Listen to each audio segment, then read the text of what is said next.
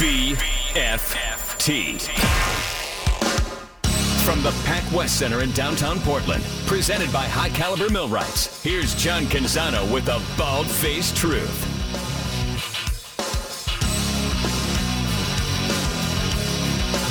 Well, the Pac-12 Conference has got 6 formidable teams. And by formidable teams, they got 6 teams in this conference that can beat anyone, anywhere, anytime in this conference, so to speak. I'm not saying that the Pac-12 teams could beat all the best SEC teams, but you give me the top 6 in the Pac-12, maybe even the top 7. I'll put that against just about any conference in America, and I think we'll get at least mixed results. This is a change for the conference. It's an evolved conference. I don't know if it has a playoff team. I got to be honest with you. I think USC is good, especially on the offensive side of the ball, but I don't know if they have the defense to hang with the other playoff teams. I'm not going to sell you that narrative today. But I am going to sell you the idea that this conference is better and that going into the last weekend, having 6 teams in the top 21 in the college football playoff rankings is really impressive. It's not 6 in the top 25. It's 6 in the top 21. And if we're being real, I would put Oregon State, I would put them in the teens. I don't think you'd get any argument from people nationally that Oregon State, especially at Reser Stadium, I think can beat anyone. And they'll get a chance to do that on Saturday. The Oregon Ducks will be traveling to Reser Stadium in the game known as the Civil War. You call it the Civil War. I'll call it the Civil War. Oregon and Oregon State can call it whatever they'd like to. But we're going to talk about that game today. We're going to make our final Pac-12 picks. We're going to get a visit from Jerry Palm of CBS Sports, who's going to outline the bowl projections that he sees happening. Is it possible the Pac-12 gets 2 New Year's 6 bowl teams? If USC gets into the playoff, is it possible that, Oregon and or Washington or Utah could get into New Year's 6 bowl games? What has to happen to make that happen? I don't think it's likely, but I'll bounce it off Jerry Palm. Where does he have the Beavers going? Where does he have the Ducks going? What needs to happen this weekend? We'll talk about it. We'll also get a visit from Jonathan Smith on this Civil War Eve. Is it an Eve? No, Civil War Eve would be Friday. Civil War Eve would be Thursday. This is Civil War Eve. So Jonathan Smith will be joining us in the 5 o'clock hour to talk about the game on Saturday. And I'm going to ask him what he's doing for Thanksgiving and what he's thankful for. Why not? We'll have a good interview. You'll get to listen to it whether you are a Duck fan or a Beaver fan. I encourage you to tune in the 5 o'clock hour and hear Jonathan Smith on this show. We got to start today with our picks. But before I get into the picks, Peter Sampson's in studio. Steven's in studio. They're going to give their picks. I'll give my picks. We'll do our final Pac-12 picks of the week. I put mine out today at johncanzano.com along with a column that I wrote about why Mario Cristobal was so hated by other Pac-12 coaches. It's true. It's I don't know if it's a secret, but I'll call it a dirty little secret for the sake of making it sound more intriguing. The dirty little secret about Mario Cristobal is that he spent a lot of time talking about how tough his team was and how physical his team was and how resilient his team was.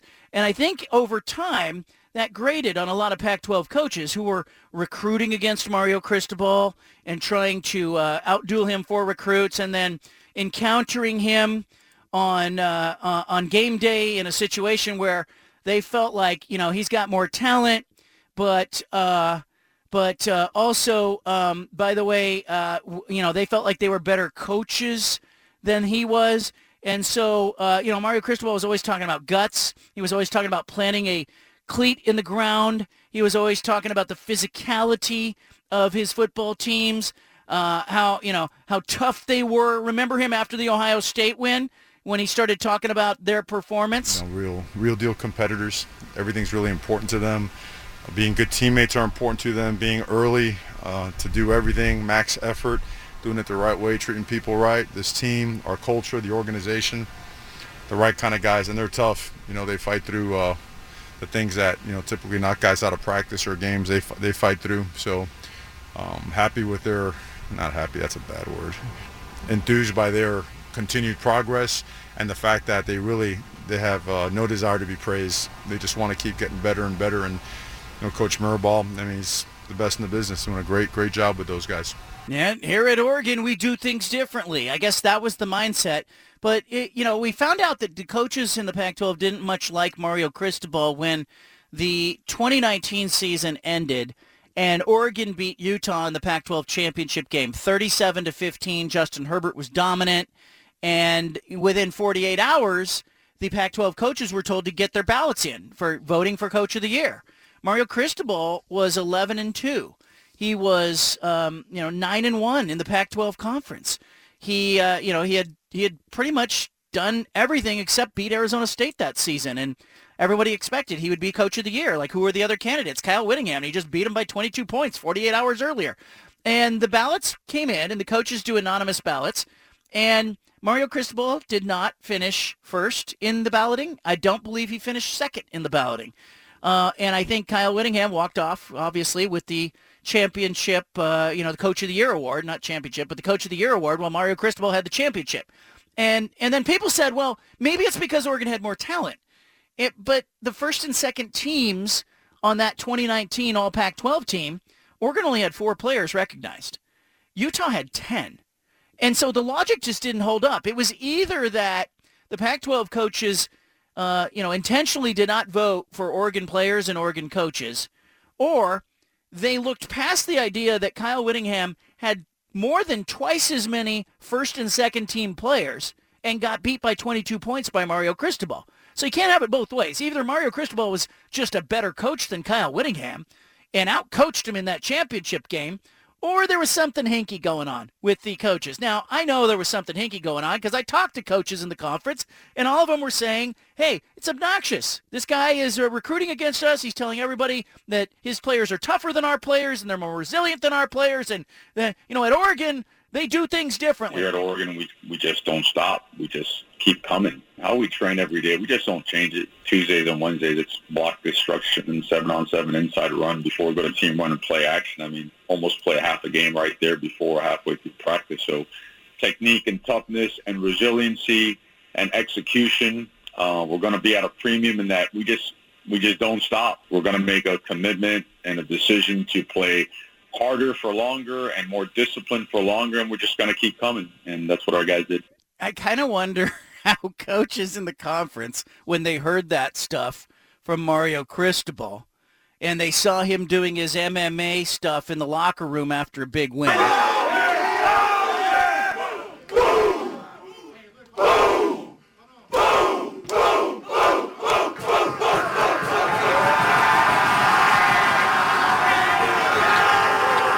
You kind of wonder over time how that would feel if you were David Shaw or Chip Kelly or Jonathan Smith or Gary Anderson or whoever was coaching against him at that time. You kind of wonder how that act would play out. And I think the coaches in the anonymous voting basically said, we don't like you. We don't. I remember Mike Leach telling me in 2018 he beat Mario Cristobal's team in Pullman. And after the game, I said to Leach, nice job. And he said, I beat him with my guys. Imagine if I had his guys, what I would have done to him. I think it's really interesting. And I'll be curious when the Coach of the Year balloting comes out this year. I'm told by the Pac-12 that they gave the ballots to the coaches last night. They are not due until the Monday after the championship game on December 2nd.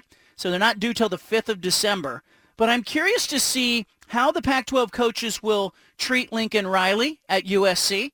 Remember, USC is leaving the Pac-12 conference in 2024. Lincoln Riley took players from Stanford and Colorado and from Oregon, Travis Dye. And I think the coaching staffs at those places and other places probably view him as a poacher. He used the transfer portal, and he brought guys from their campuses to his. There's probably going to be a lot of prevailing sentiment that Lincoln Riley has better players. And I find it interesting that coaches talk so much about recruiting being part of their job, but they are very reluctant to give credit to people they recruit against who are good at it. So it'll be really interesting to see if Lincoln Riley registers at all in the Pac-12 Coach of the Year awards, despite locking down a spot in Las Vegas earlier than anyone and, doing it in his first year. So I think that's going to be a really interesting thing to see, like, how do the coaches view Lincoln Riley? And then how do they view Dan Lanning, Mario Cristobal's replacement? Do they view him as a guy that has come in and done a great job in his first season as a first-year head coach, young guy? Or do they look at Dan Lanning and go, you know what, he inherited the Oregon machine, the support of Nike and Phil Knight and Mario Cristobal's recruits, and, do they look at Dan Lanning through that prism, or do they give him more credit? I think he's been far more willing to spread the praise around and give credit where it's due. Mario Cristobal spent a lot of time celebrating after wins and saying, that's what's wrong with college football. They are what's wrong with college football. And I think that chapped people over time. But I kind of wonder how the coaches will view Dan Lanning, how they will view, obviously Lincoln Riley. I don't think Kyle Whittingham is going to be in the running this year for Coach of the Year unless they get to Vegas and win the damn thing. Then I think all of a sudden he is a candidate. But Kalen DeBoer and Jonathan Smith, I think, are going to get some consideration and probably get some votes because they sort of fall in behind Dan Lanning at Oregon, who may be viewed as the guy who just took over Mario Cristobal's program, and then Lincoln Riley at USC, who I think is not going to get a lot of votes just by virtue of the fact that he's at USC. And then I used to think they should make the anonymous vote public. I used to be a big fan of that. Like, let's make it public. Let's see who these guys are voting for. Because you can't vote for yourself, and you can't vote for your own players. So David Shaw cannot go, I think David Shaw did the best job, and I think all the Stanford players are the best players. But what he can do is he can lean over to Kyle Whittingham, he's friends with Kyle Whittingham, or Chip Kelly, and go, hey, you know what? We can't make Lincoln Riley Coach of the Year. Not after what USC is doing. And they can decide, hey, they're going to vote for someone else. I'm curious to see how this will play. And I'm actually now a proponent of the idea that it should be anonymous because I don't want them to be self-conscious when they're casting the vote. I want to know what they really think of each other. I want to know where they really stand. I put out a poll yesterday, who should be Coach of the Year if you have to cast your vote today. It's still up on my Twitter feed, at John Canzano BFT there. Up next, we're going to talk about the Civil War, and we're going to make our picks for the weekend. You got the Bald-Faced Truth on this great Wednesday, Thanksgiving week, so much more ahead. Back to the Bald-Faced Truth with John Canzano on 750 The Game.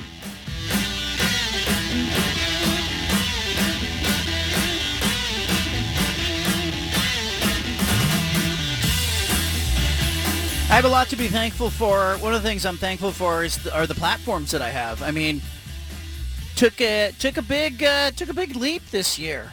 In March, went out on my own, went rogue, started my own writing endeavor.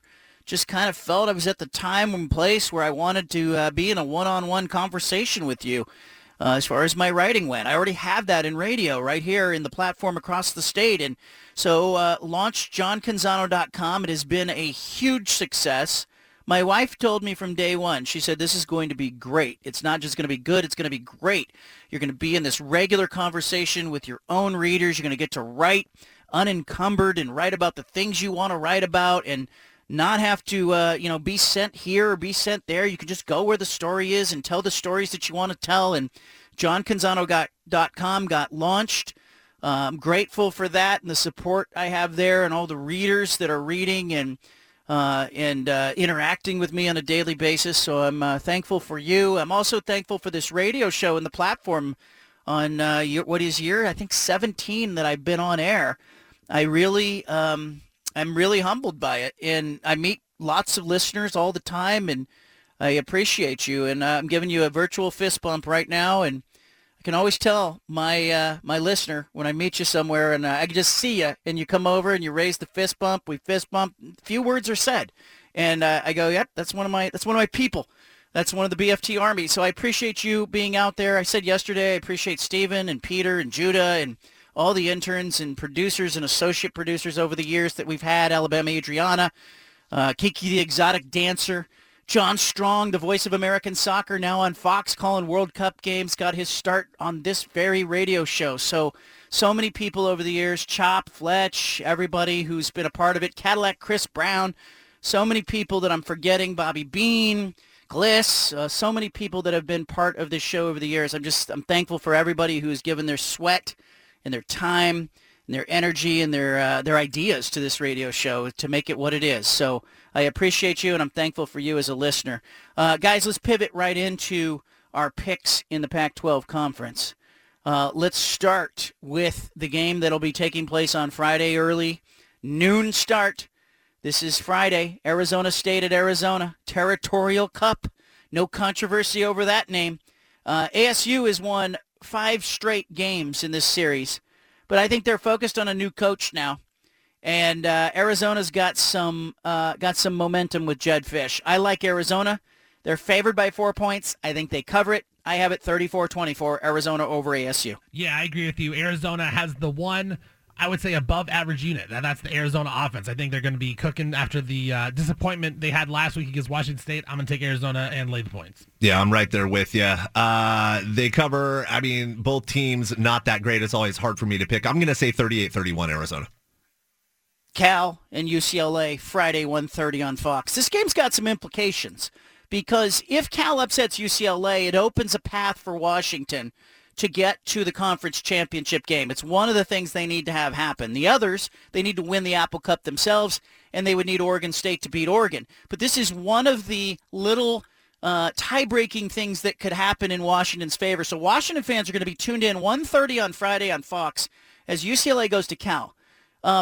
I don't know what Cal's playing for. I don't know what UCLA's playing for. And that's a problem in a game like this because UCLA, their season's pretty much over. They lost to USC last week. They're not going to be in the playoff.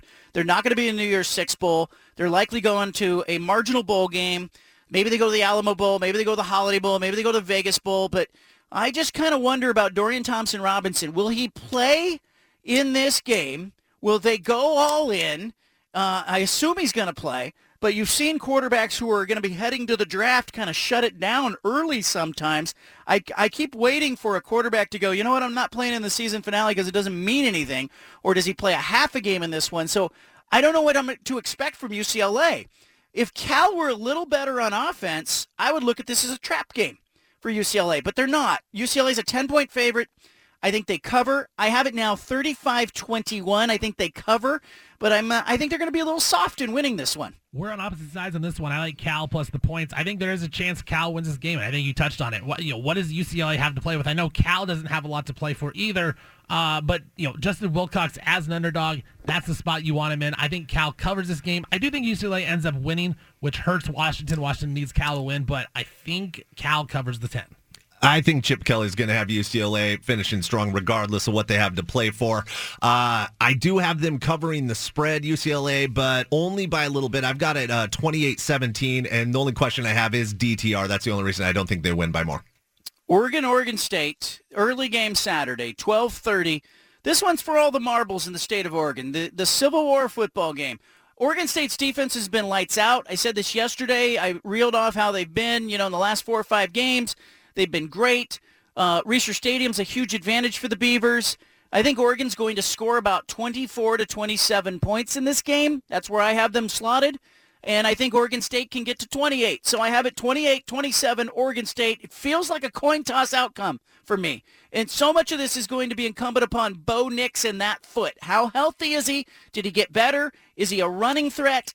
If the answers to that last question is no, then I think Oregon State is going to win this game. And so I'm picking Oregon State and Damian Martinez to beat the Ducks 28-27. Yeah, that's the big mystery. Is Bo Nix going to run a little more than last game? Because he had the one run, and that was about it. I'm going to take Oregon to lay the points. I said yesterday I was leaning Beavs. I'm even leaning Ducks now. I think the Ducks win by a touchdown. I think Bo Nix is going to be a little healthier, and they're going to show it early. They're going to have a run or two early in the game to get Bo Nix and just put that in the back of the Beavers' minds, like, okay, he can maybe run a few more times than he did last week. I think he's going to open up the offense just enough. I like the Ducks to win by a touchdown. Yeah, Bo Nix, I think you hit it right on the head. He's going to be another week healthier. Obviously not, be running around like he was, say, 3-4 weeks ago. But Jaden Grant, Jack Coletto, handful of other Beavers banged up to various degrees. I've got it Oregon 31, Beavs 28. I'm seeing it as Oregon -3. If you got it at 3.5, though, technically that is Oregon State covering. There you go. I'm seeing it at 3.5, 3.5. I think Oregon State wins the game outright. Let's go to Utah and Colorado. 1 o'clock Saturday, Pac-12 networks. Colorado's been a huge underdog in a bunch of games. They have failed to cover. I'm finally getting off that bandwagon. I'll take Utah 42, Colorado 10. That means they cover the 29.5 point spread. Yeah, I'm with you on that one, John. I was with you. I had Colorado the last few weeks. I'm off them now. I think Utah could play anybody in this game, and they're going to cover. I have no faith in Colorado. I think Utah wins and covers. Yeah, without a doubt. 49-10, Utah's going to handle Colorado. Notre Dame, USC, 4:30 Saturday, ABC. Lincoln Riley, Caleb Williams. I said it earlier. I don't want to like these guys, but they're playing well, and I don't think Notre Dame will be able to match the offense. I've softened a little bit. I had this as a bigger spread earlier. USC 5.5-point favorite. At least that's where it was yesterday. I have USC covering the 5.5, winning 35-27. A little closer than I had it yesterday, but I think USC wins. I think Notre Dame covers this game. I think USC wins, but Notre Dame keeps it close. Notre Dame has a double-digit favorite this year, 1-5 against the spread. But if they're a touchdown favorite or an underdog, 4-0 against the spread, 4-0 outright. This is the spot you want Notre Dame. You want Marcus Freeman as an underdog. I think he covers this game, but USC wins by field goal. Yeah, that's kind of where I'm leaning as well. Notre Dame, such a bad start to the season, but they've really come on of late. I've got USC winning, but 34-31 the final. Washington State, the late game. Now, the Huskies need a victory by Oregon State and either a win from Colorado over Utah or Cal over UCLA for this game to mean something for them, Vegas-wise. So keep an eye on the earlier games, and you'll know whether or not Washington has a lot to play for or just something to play for. The Huskies still could be playing for a possible invitation to a New Year's Six bowl game, given their ranking, or they could be playing just for pride, but it'll mean a lot more if Colorado upsets Utah, not likely, or Cal upsets UCLA. You guys seem to think that might happen. But if Oregon State beats Oregon and Cal beats UCLA, the Washington Huskies may show up motivated in Pullman, very motivated. But the temperature's supposed to be a mixture of rain and snow. The lows will be at or below freezing. So the apple freeze is what we're calling this thing. And I like Washington State just a little better. And I'm also thinking, I don't think it's likely that Cal beats UCLA. And I think Washington will know that by the time the game kicks off. And so I'm going to take Washington State here, but I don't feel great about it. Washington State 30, Washington 28. I agree with you. I don't feel great about it, but I like the Cougs in this one.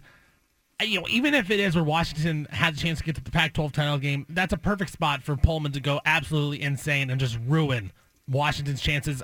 I think the Washington State offense has been better. The defense is pretty solid. And that cold weather, Michael Penix, we saw against Oregon State when it was bad weather. He struggled a little bit, just wasn't as sharp as he's been all season long. I think that happens again on Saturday. I like the Cougs in the game. Yeah, see, I'm going the other way. And Penix did struggle in the weather, but, man, the last 3 minutes of that game, he was lights out. He dug down. He showed some grit. And I know the Huskies might not be playing for as much as they hoped, but they're still going for a 10-win season. I've got it 28-24 Washington. It'll be fun to watch. I think the two coin flips in my book, I think the Civil War game is a coin toss. I think the Washington State game is a coin toss.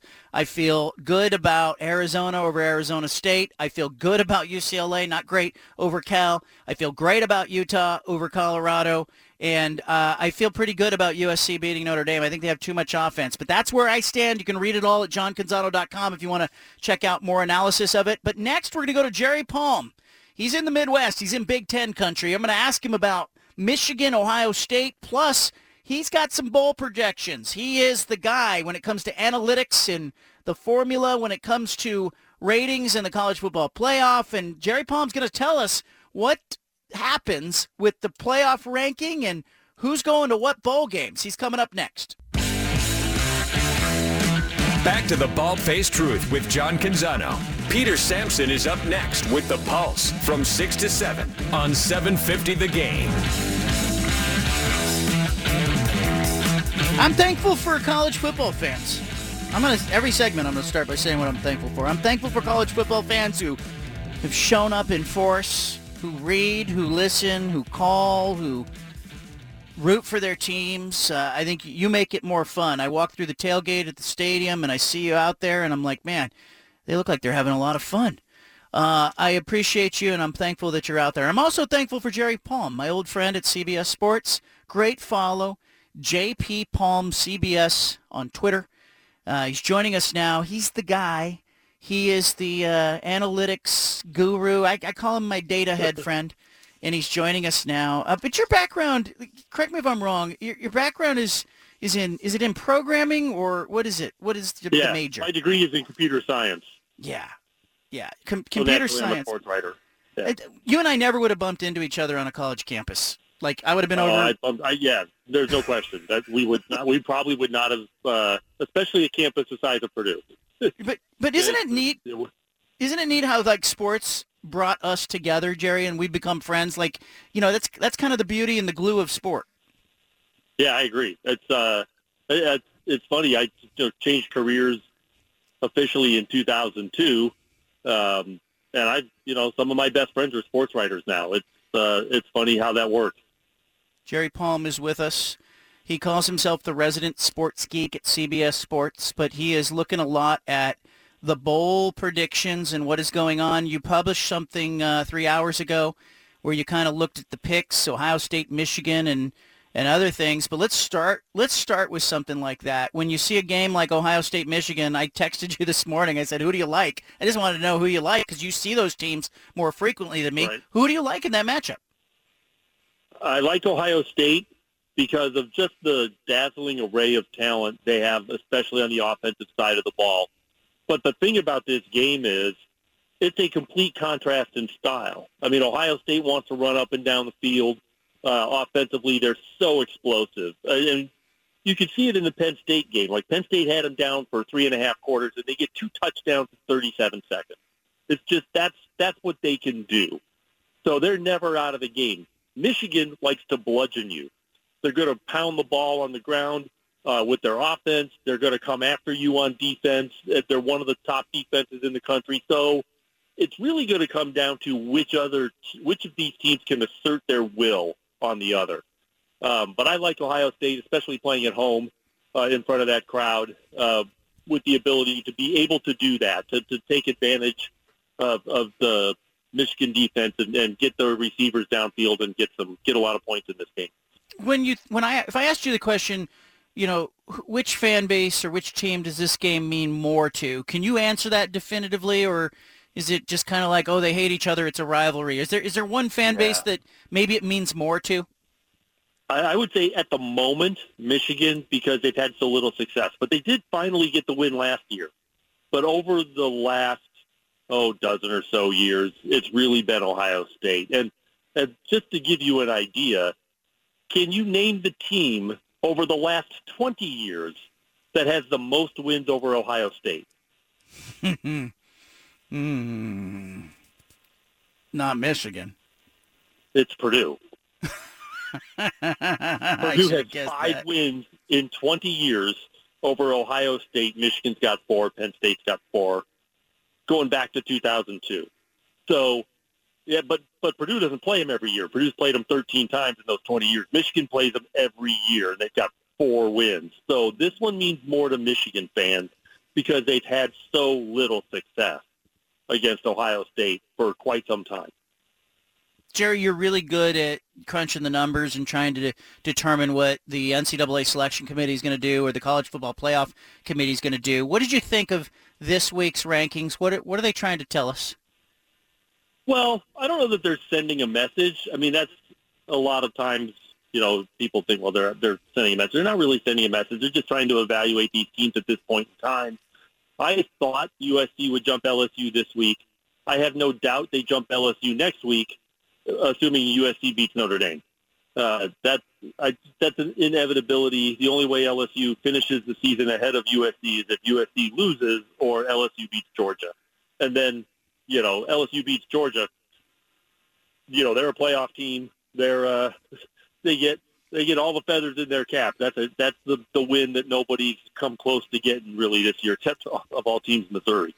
But I think SC is in a really good position now. The committee is obviously warmed up to them. They got their first big win of the season against UCLA. They get another shot with Notre Dame this week. There's a Pac-12 championship game. USC is in a position where they can get their top 3 wins of the season right at the end. And they'll all be real good wins. So it's a chance for USC to put themselves in a good position to make the college football playoff. 12-1 USC has got a strong case to be included. It's not definite, but they have a strong case. It looks like, either Ohio State or Michigan will get knocked out. Is there a scenario in which you see both of them could be in the top 4? It's hard because there's a strength of schedule problem for both of them, but especially Michigan, because Ohio State played Notre Dame outside the league, but Michigan's non-conference schedule was terrible. And then the league schedule is terrible. They each got Penn State because they're in the division, and they both beat Penn State, so that's good, and that's the one quality win that they each have. And then Ohio State, like I said, has Notre Dame. But if you take a loss now and you're 11-1, you're competing with USC, who's going to pick up 3 ranked wins at the end of the season at 12-1, if that's what happens. And teams that would have both beaten Notre Dame. You've got SEC teams there. You've got maybe an undefeated TCU. I think 11-1 Ohio State and especially Michigan would need some help because of the gap between Penn State, the third best team in the Big Ten, and the rest of the league. And it's a huge gap. I mean, it's such a big gap that we might see an Iowa team that couldn't score more than 7 points a game for 2 months play for the championship of that league. And they'll be 30-point underdogs and take the favorite. I mean, it's just a disaster in terms of the upper quality level teams in the Big Ten, and it's hurting Ohio State and Michigan, their chances to get into the playoff at 11-1. How much of a nightmare is it for USC and everybody else if LSU beats Georgia? Because that puts 2 SEC teams in my opinion. Yep. That's no question. LSU's in, Georgia's still in. And now you've got possibly undefeated Ohio State or Michigan, possibly undefeated TCU, and everybody else is out. That's all there is. It's the 4-team tournament, and there won't be room for anyone else. They're not leaving out an undefeated major conference team. So it's, that LSU beating Georgia, a very unlikely event, but, they're going to play the game, so anything can happen. But that turns everything on its head for everybody else. If you've got a loss at this point, you're all but doomed. Unless someone else were to take a loss, like TCU, most likely.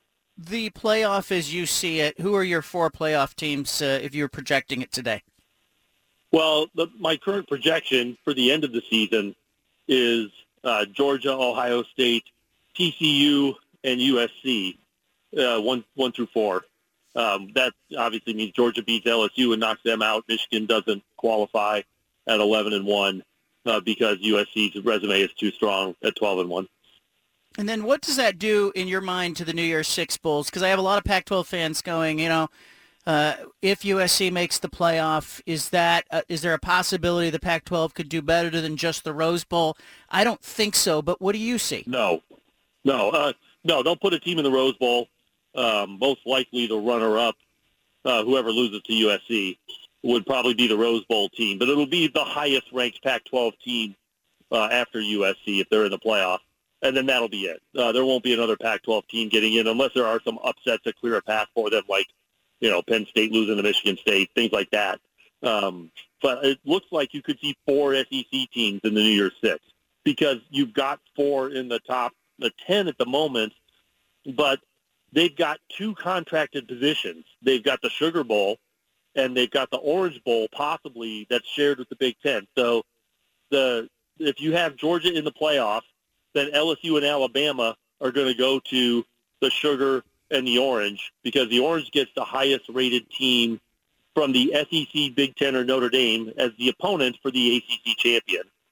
And that's going to be one of those SEC teams because Penn State's not going to get high enough in the rankings. And then you've got a spot in the Cotton Bowl for the highest-rated team left after the other 5 games are filled, and that's probably Tennessee, the way the rankings are now. So, it's not going to be room for the Pac-12 or the ACC or the Big Ten or anybody else because you might have 4 SEC teams among those 12 spots for those games. I have a lot of Washington fans who want to know what happens in a scenario where,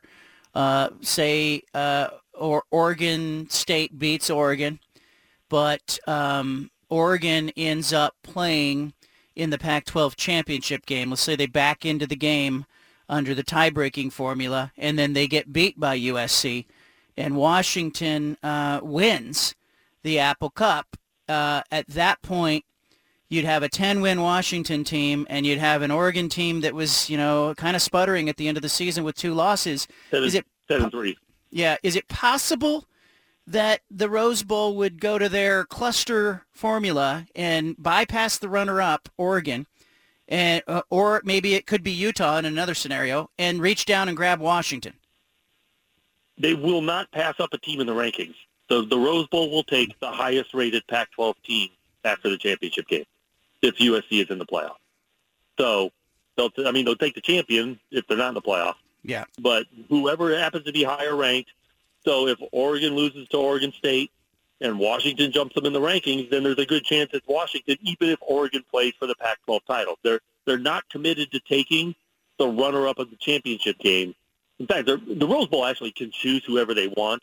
Yeah. But the odd that nobody has the rose and the sugar, and these bowls that have to replace teams, they can choose whoever they want. None of them have ever passed up the highest-rated team available. Jerry Palm, you're the best. Give us Thanksgiving. What are you thankful for? I got all 4 of my kids in the house, which is a rare treat because one of them is 25 and living away from home, so we don't get to see him as much. But I got all 4 kids in the house for a couple of days, so we're excited about that. Did they all play in the band, or how many of your kids played in the marching band? They all marched high school band. The 3 boys marched 4 years of high school band. The oldest gave it up after high school. My second oldest marched 1 year at Purdue. My third oldest just finished his freshman year in Purdue band. My daughter gave it up after her freshman year of high school. But band family is a real thing for us. My son, who's in the band now, is the 6th member of my family to march in the Purdue band. I love that. And you got to go out there at homecoming this year and be on the field with your kid. You did this 5 years ago with his brother. That must have been really cool to be on the field in uniform marching. Yeah, unbelievable. I mean, we weren't close to each other on the field, but that didn't really matter. It was just, the shared experience was something you never forget. A lot of people, when they're in the stadium, the band will be playing, and they'll kind of go, this is a good time to go and get something to drink, or, they're talking. I've watched Jerry Palm for years. He shows up in the press box, and when the bands come on the field, what do? You are locked onto the field. Yeah. I'm. If I can get down to where I'm not, the press box kind of mutes the sound. So if I can get down, to the stands and watch it from there, I'll watch it from there. But yes, if I'm in a press box and I can't get to the field, I'm the only one in the press box paying attention to the band. Jerry Palm, hey, I wish you a happy Thanksgiving. You and your family enjoy those kids. Yep, same to you. All right, there he is, laying it out for us. Ohio State, Michigan. I lean Ohio State as well. Steven, you got to lean on Ohio State, Michigan? Yeah, I'm leaning Ohio State in that one. I think Michigan, especially with the Blake Corum, he got hurt. He came back and rushed once, but I'm not sure about his health. Yeah, Ohio State with the win. Yeah, and I saw, I believe Ohio State beat Penn State at Penn State. I liked that win better than Michigan's win at home. So keep an eye on that game. But for people who are hoping that the Pac-12 would get 2 New Year's Six bowls, and that would matter for not only the 2 teams that get to go, it would matter for the progression of Pac-12 bowl games. So I have a lot of Oregon State fans going, hey, could we move up to a Vegas Bowl? Could we move up to a Holiday Bowl in that scenario?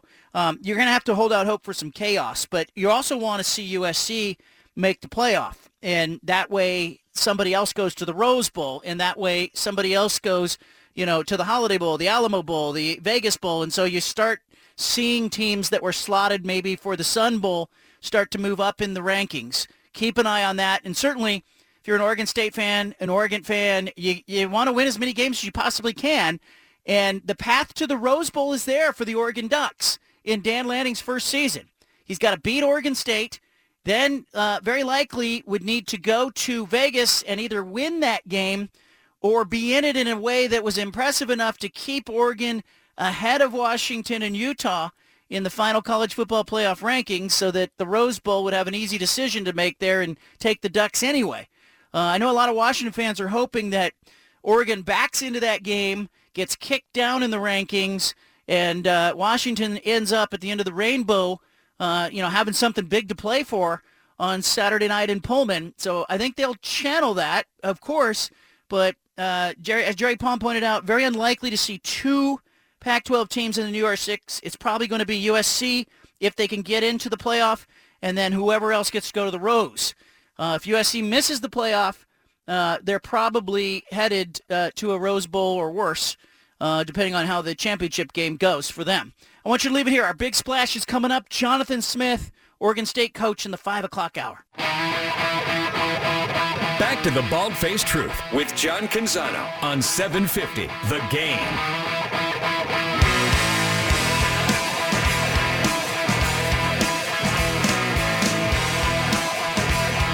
Tell you something I'm thankful for. I'm thankful for people who are courteous. You know who you are. If you're a courteous person, if you put the shopping cart back in the cart corral, if you, when all things are equal, wave the other person on in traffic, or if someone lets you in traffic, you give them a wave, or you let someone else in traffic, or you hold a door for somebody, or you give up your seat, or you're just generally thinking about more than yourself, I'm thankful for you. I just want to say that.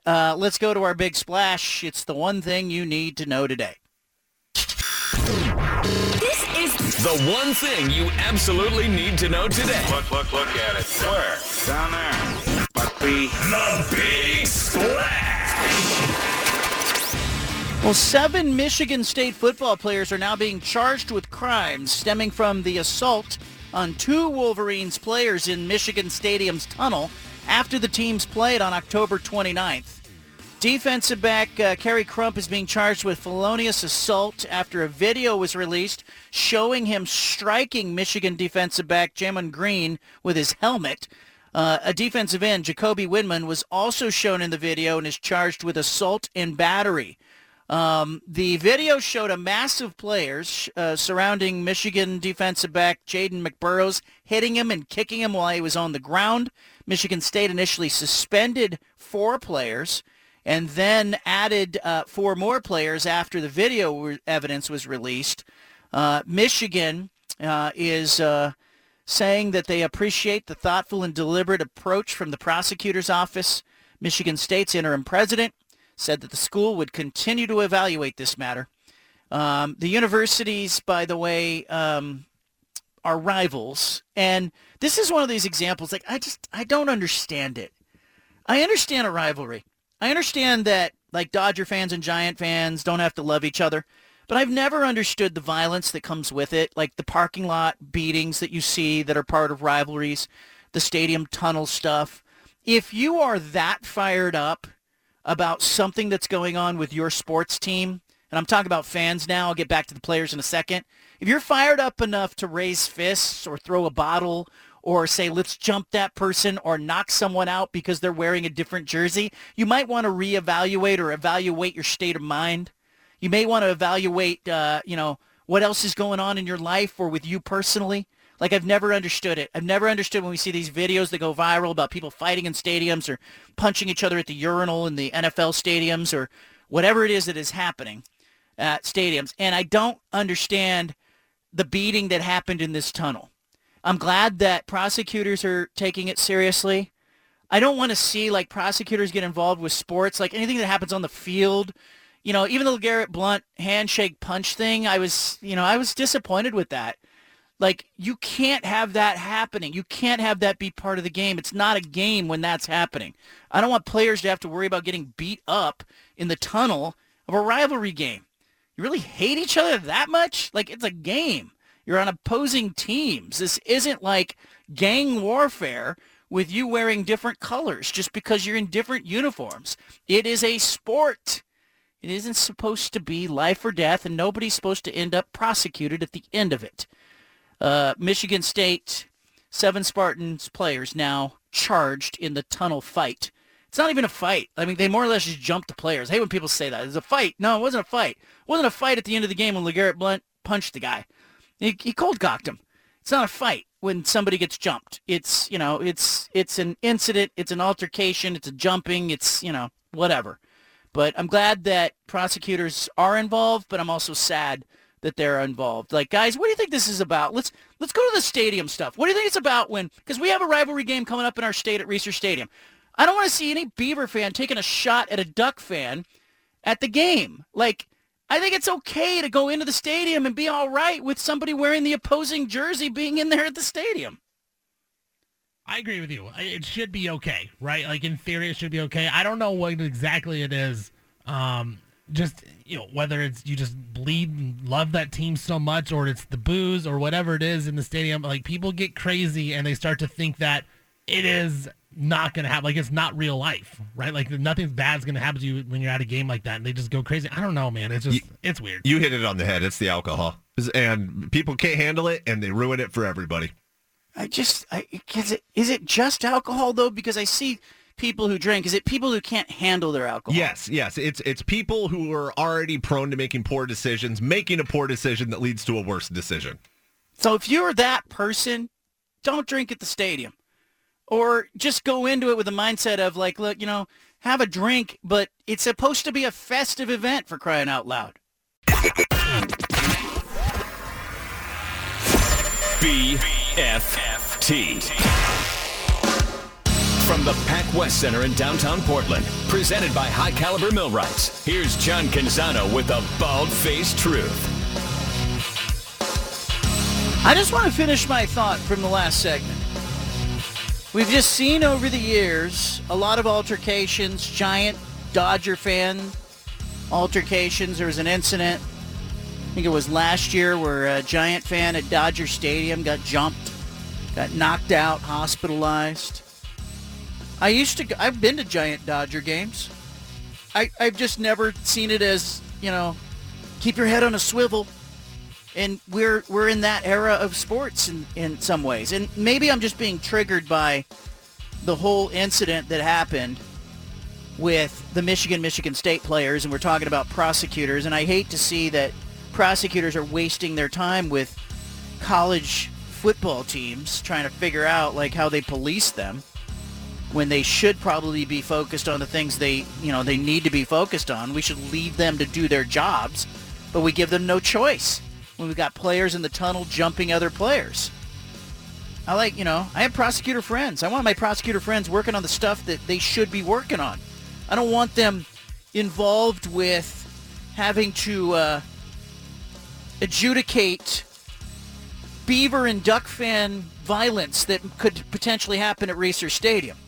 And I'm telling you, I've heard over the years, I've done this for a long time, and in 25 or 30 years of covering college events and sporting events, I have over the years heard, this fan base, fill in the blank, is terrific. I went down to one of their games. I walked through the parking lot, and I was wearing my team's jersey or a T-shirt, and I was treated warmly by people who, there may have been some good-natured ribbing, but they were offering them, hey, have a hot dog at the tailgate. Here's a beer. Hang out with us. Play some cornhole. And, man, I felt welcome. I've heard that over the years, especially when in the early part of the year when I go to cover games like Georgia playing at Oregon or Oregon State playing Louisville or LSU or other teams they played over the years. I will walk around a little bit and kind of see the hospitality that's on display. And I'm often impressed with other fan bases.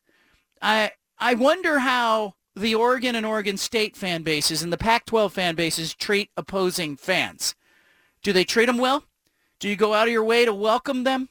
Do you view yourself as an ambassador and a representative of the university and the football program? You should, because I'll tell you what happens. It's no different than some celebrity being on an airplane who's going, you know what? Somebody comes up to me, I'm going to be nice to him because that person's going to tell 10 other people, and everybody's watching because you're a celebrity. And so I think you as a football fan have to understand the role you play in the image of your own program, your fan base. And we see it all the time and usually when things go awry, the coach will grab the microphone at a basketball game and say, hey, we don't do that here. Stop throwing stuff. We don't treat opposing players that way. I've seen that stuff. But I'm here as a public service announcement in front of this rivalry game at Reser Stadium. I think the vast majority of Beaver fans and Duck fans go into these rivalry games going, I really want my team to win. I really want to have a good time. You shouldn't go in going, I am like hunting for the opposing team's fans, or I'm going to go into that stadium and cause a problem and be an idiot, wearing opposing colors and cause an incident, looking for trouble, so to speak. So what I want to see happen in this game, I think it's going to be a great game. I think, I told Oregon coach Dan Lanning this last night. I told him, I'm going to share this with you, and I don't think he'd mind me sharing what I said last night. I told him I feel like with Dan Lanning at Oregon and Jonathan Smith at Oregon State, I feel like the programs right now are in the hands of coaches who know what they're doing, and I cannot wait to see what Lanning does with the Oregon program in the next 5 or 6 years, and I am so interested in what Jonathan Smith is going to do in the next 5 or 6 years. And these two guys, I think, have a chance to be a better 1-2 punch than any 1-2 punch in Oregon State history. That includes the Rich Brooks era, where you looked over at Oregon State and you weren't sure what you were going to get. And it includes the Mike Riley era at Oregon State, where you looked over at Oregon and, man, there was Mike Bellotti and then Chip Kelly. I think this could be better than that. I think Bellotti and then Chip Kelly and Mike Riley, really the Chip Kelly, Mike Riley era of about 2008, 2009, may have been the height where we had both programs in position in a given year to compete for a Rose Bowl. That was probably the peak when you talk about the 1-2 punch. I think right now we're on the cusp of it with Jonathan Smith at Oregon State knocking on the door for 9 wins and Dan Lanning trying to get win number 10. We're right there. Like, one of these guys has a chance on Saturday to win his way into the conference championship game. And the other guy, what is he going to do next year? Because Jonathan Smith told us on Pac-12 Media Day, I want to go to Vegas. It sounded ridiculous. Steven, you were there when he said it. It sounded ridiculous, a little bit ridiculous. And now, I really believe they could get to the conference championship next season. They could get to Vegas, and I wouldn't be surprised if they're playing Oregon. Yeah, I couldn't believe he said it. Not many people are going to go out and say, we think we should win. He said we should win every game because of our talent. Not because, just the luck. He thinks that they are as talented as any team in the conference, and they've proven out to be that this season. And moving forward, look, they got a freshman quarterback, Gulbranson, freshman running back, Damian Martinez. It's only going to get better from this point on. So, this could be, and with USC, UCLA leaving the conference, Oregon State, they're going to be top 4 teams in the conference year in, year out, it seems like, for the next couple of years. And I think next year, it's not unthinkable to me.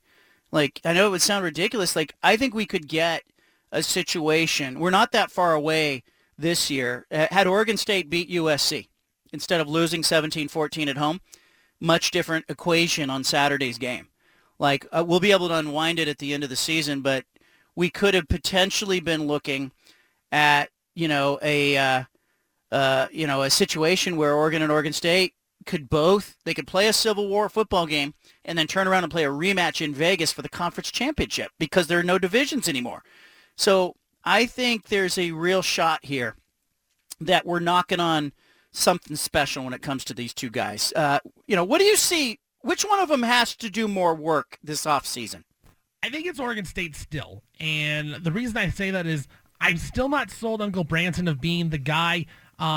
Maybe try to find another quarterback in the transfer portal. Maybe not. He might be it. I don't know. I just think right now, Oregon State, even if they get this win on Saturday, big win, obviously, but they still have a couple more steps they need to take. They need to win a game at Autzen Stadium because the last few that they've won have all been at Research Stadium. Can they win that humongous game on the road? They lost at Washington in a really big-time game, and then they haven't had another chance, so it'd have to go into next season. So I think Oregon State has a little more to build for, but I think they're really close. I also think that, he's going to lose some senior leadership this year. This team is one of the advantages I think that Oregon State has had is they have some guys like Jack Coletto who have been in the program, and they've got some players that, have like Jaden Grant, who have been there not just for 4 or 5 or 6 years, but who have been there a whole bunch of time. And so I think there's a real chance that, you're looking at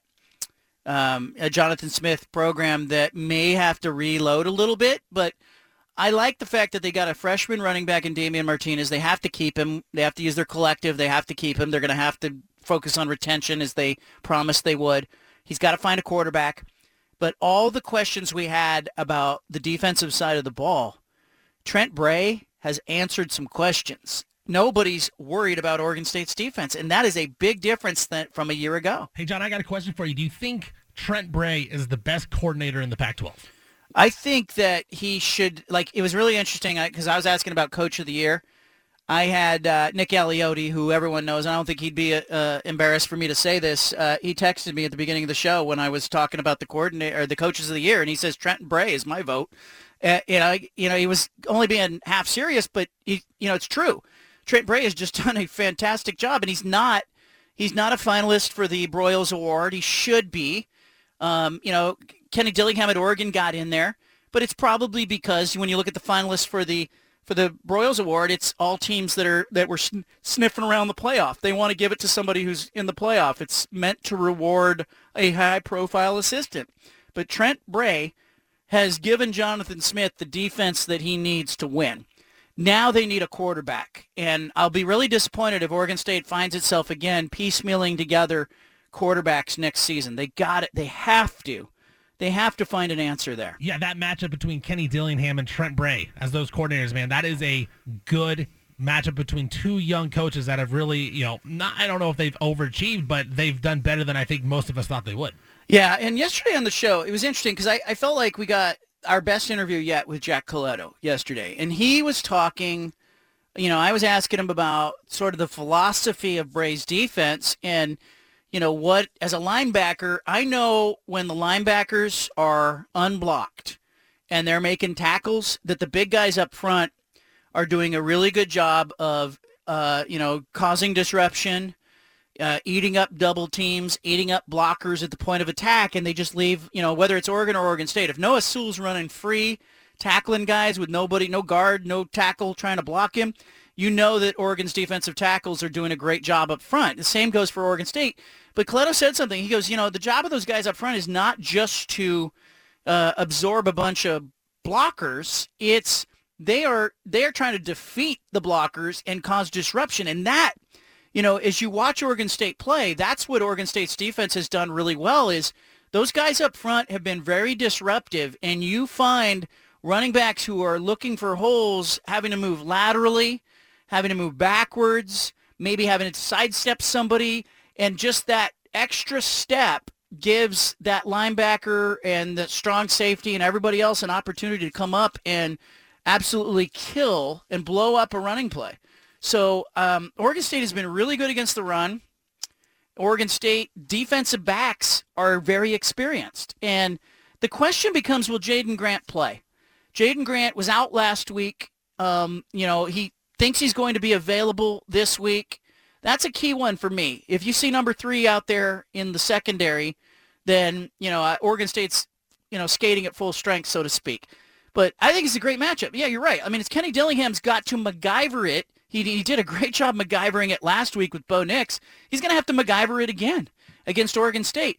And you could feel in the second half, Oregon in the second half kind of ran out of answers. Bo Nix couldn't run the ball.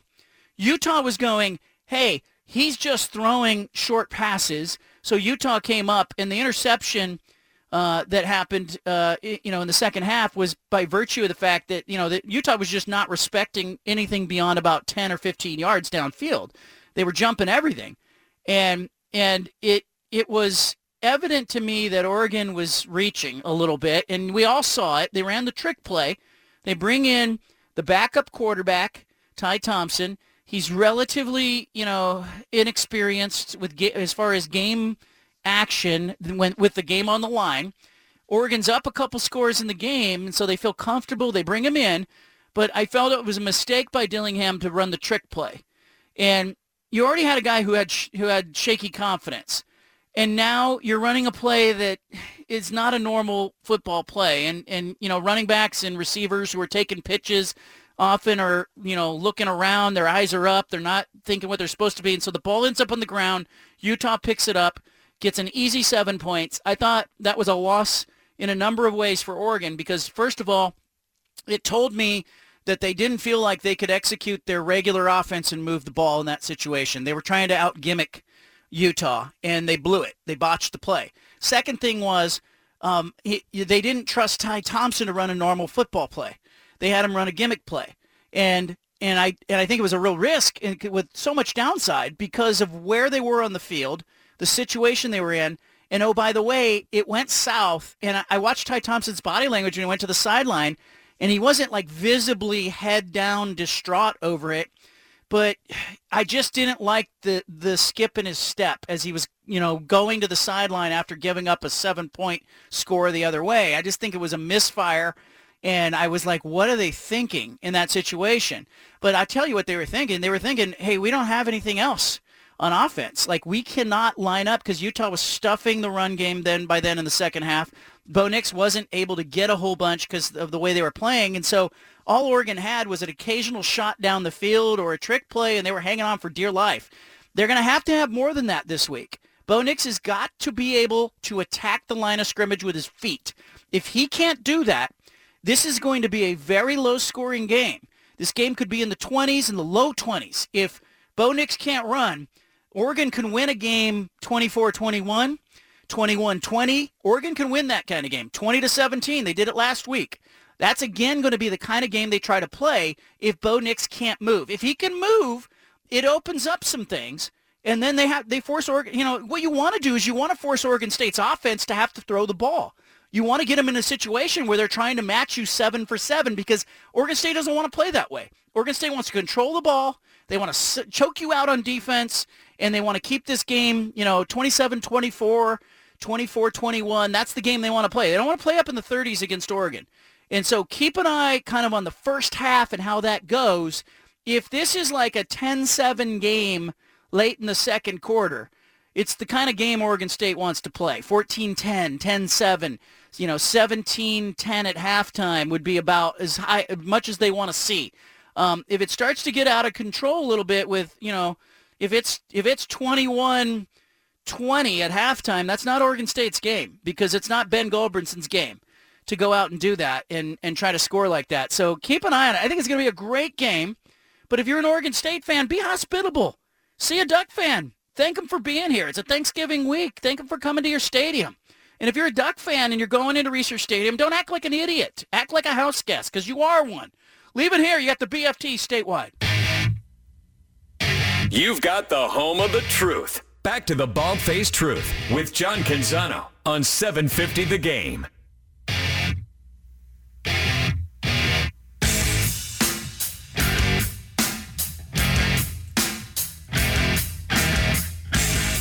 I asked Anna as she popped into the studio. First of all, you came in and you were like, oh, it's so hot in here.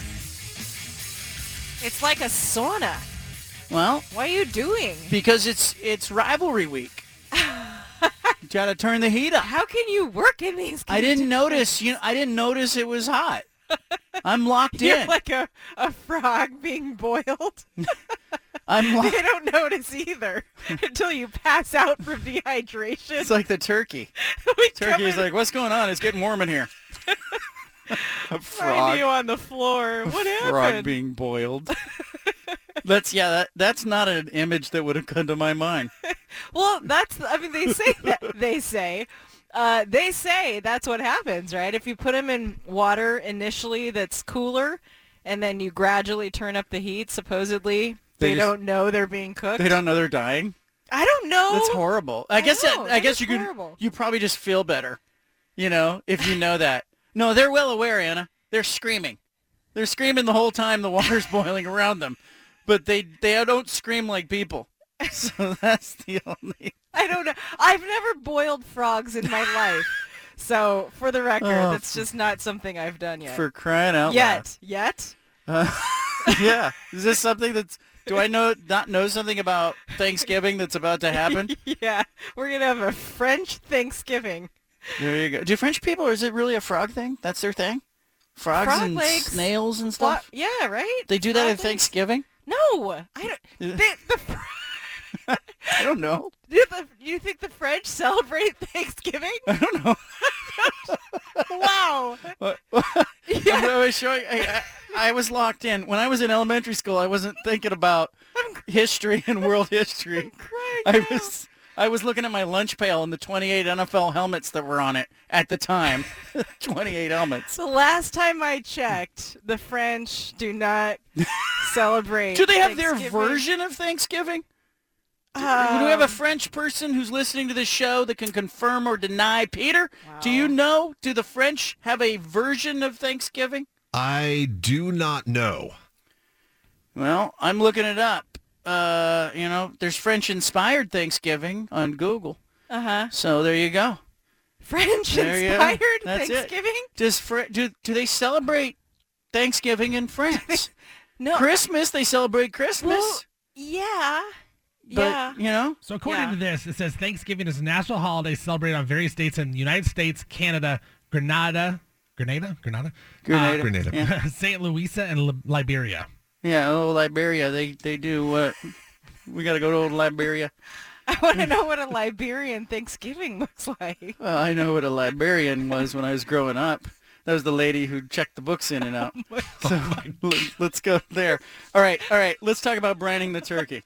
Turkey. Changing the subject. Oh, Peter, are you spatchcocking your turkey again this year?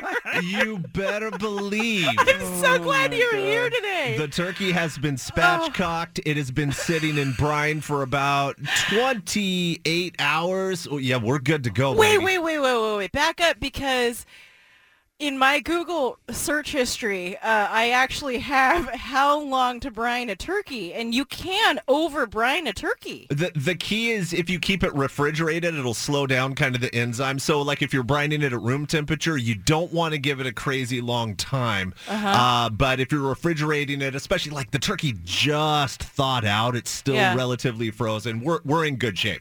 Okay. But you're right. You can over brine or over marinate meat. I thought of you yesterday because when I went to go buy my brining bags, they had some spatchcocking tools, and I'll never see that and not think of you. I appreciate that. I walked in yesterday afternoon from the station, and Kim had this turkey splayed out on the counter. She's trying to break the breastbone. It was like she was giving a bird CPR. I mean, full just torque. Just hey, what's going on in here? Yeah, exactly.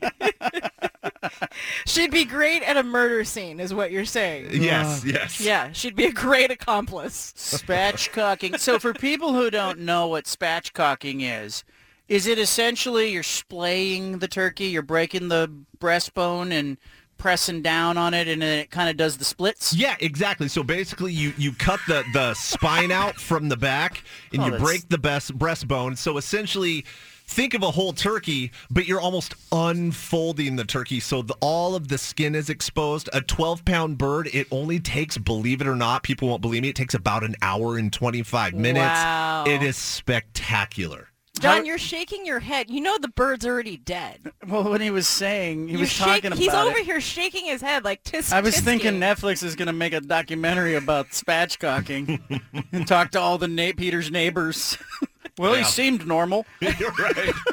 Well, the thing is, in all of the more traditional Thanksgiving, like Norman Rockwell's type photos, you don't see the turkey spatchcocked. You know, you see the full rounded turkey. Yeah, it's true. But this method, and especially with the brine, like the white meat is as juicy as any dark meat, any thigh you've ever had. It's spectacular. Anna, I'm going to send you a picture tomorrow afternoon. Should we think about this? It's not too late for us. You mean a spatchcock, one of those two birds you bought? One of the two. You bought two turkeys. You're showing off, aren't you? There's a shortage of turkeys, and you're taking two. That's a flex. Yeah. Well, we're kind of a dark meat family, and so I don't like people to fight over the legs, you know? Yeah. So I buy two smaller 10-pound birds so that there's more dark meat. I don't know. Those are barely turkeys if they're 10 pounds. You know what I mean? It's just like a buff chicken. Yeah. Chicken on steroids. Most of them are. Working out. Okay, so brining, where are we in this process? They're brining. currently, and I didn't even buy. You'd be so proud of me. I've not talked to you today. Yeah. I didn't even buy like a brining kit. I just improvised. I'm going to need to hear more about this. What is the turkey currently sitting in? Yeah. It's sitting in apple juice. They're sitting in apple juice and rosemary and black peppercorn. Yeah, but what kind of container are you using? The brining bag. Okay, but you said you didn't attention. buy. You said you didn't buy anything. You bought a brining bag. I did. Okay. I said that earlier. Okay, but then you said I would be proud of you. Yeah. And no, I didn't buy like the spice kit. Like I thought you were using like the kids' plastic swimming pool out in the yard or something to put them in. So no spices used. Well, no, I just use spices from our own, spice. Made your own, Brian. Yeah. MYOB. Yeah. All right. So, what are they in? They're in apple. What? Yeah, they're in apple juice and some rosemary and black peppercorn and kosher salt. What do you guys think of garlic? I threw some garlic in there. I don't Always. know. Oh, okay. And then. Are you just guessing with this? It was, yeah. I totally just. Sounds like you're guessing. Mm-hmm. Sounds like you're going. Oh, I like the Titans to win the Super Bowl. Some thyme. TH. Oh, okay. Yeah. All right. And that's about it. I'm really proud of you. What am I missing? You've come a long way. Have I though? Yeah. Mm-hmm. Early in our Thanksgivings, you had no idea what we were doing. Yeah. Like you didn't know. You didn't know what turkey stuffing. You didn't. This was all foreign to you.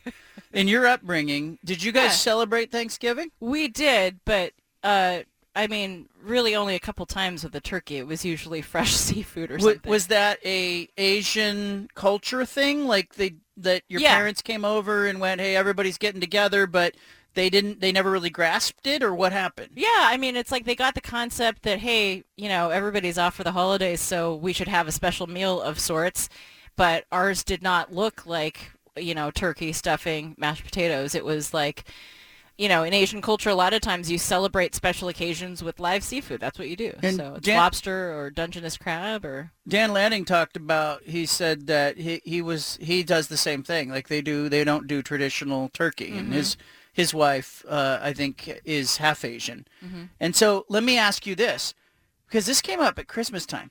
As a kid, did your parents, if you got a present from them at Christmas time, because this is another tradition, I think it's cultural, like how did they understand Christmas? Because they came from Taiwan to the U.S. Right.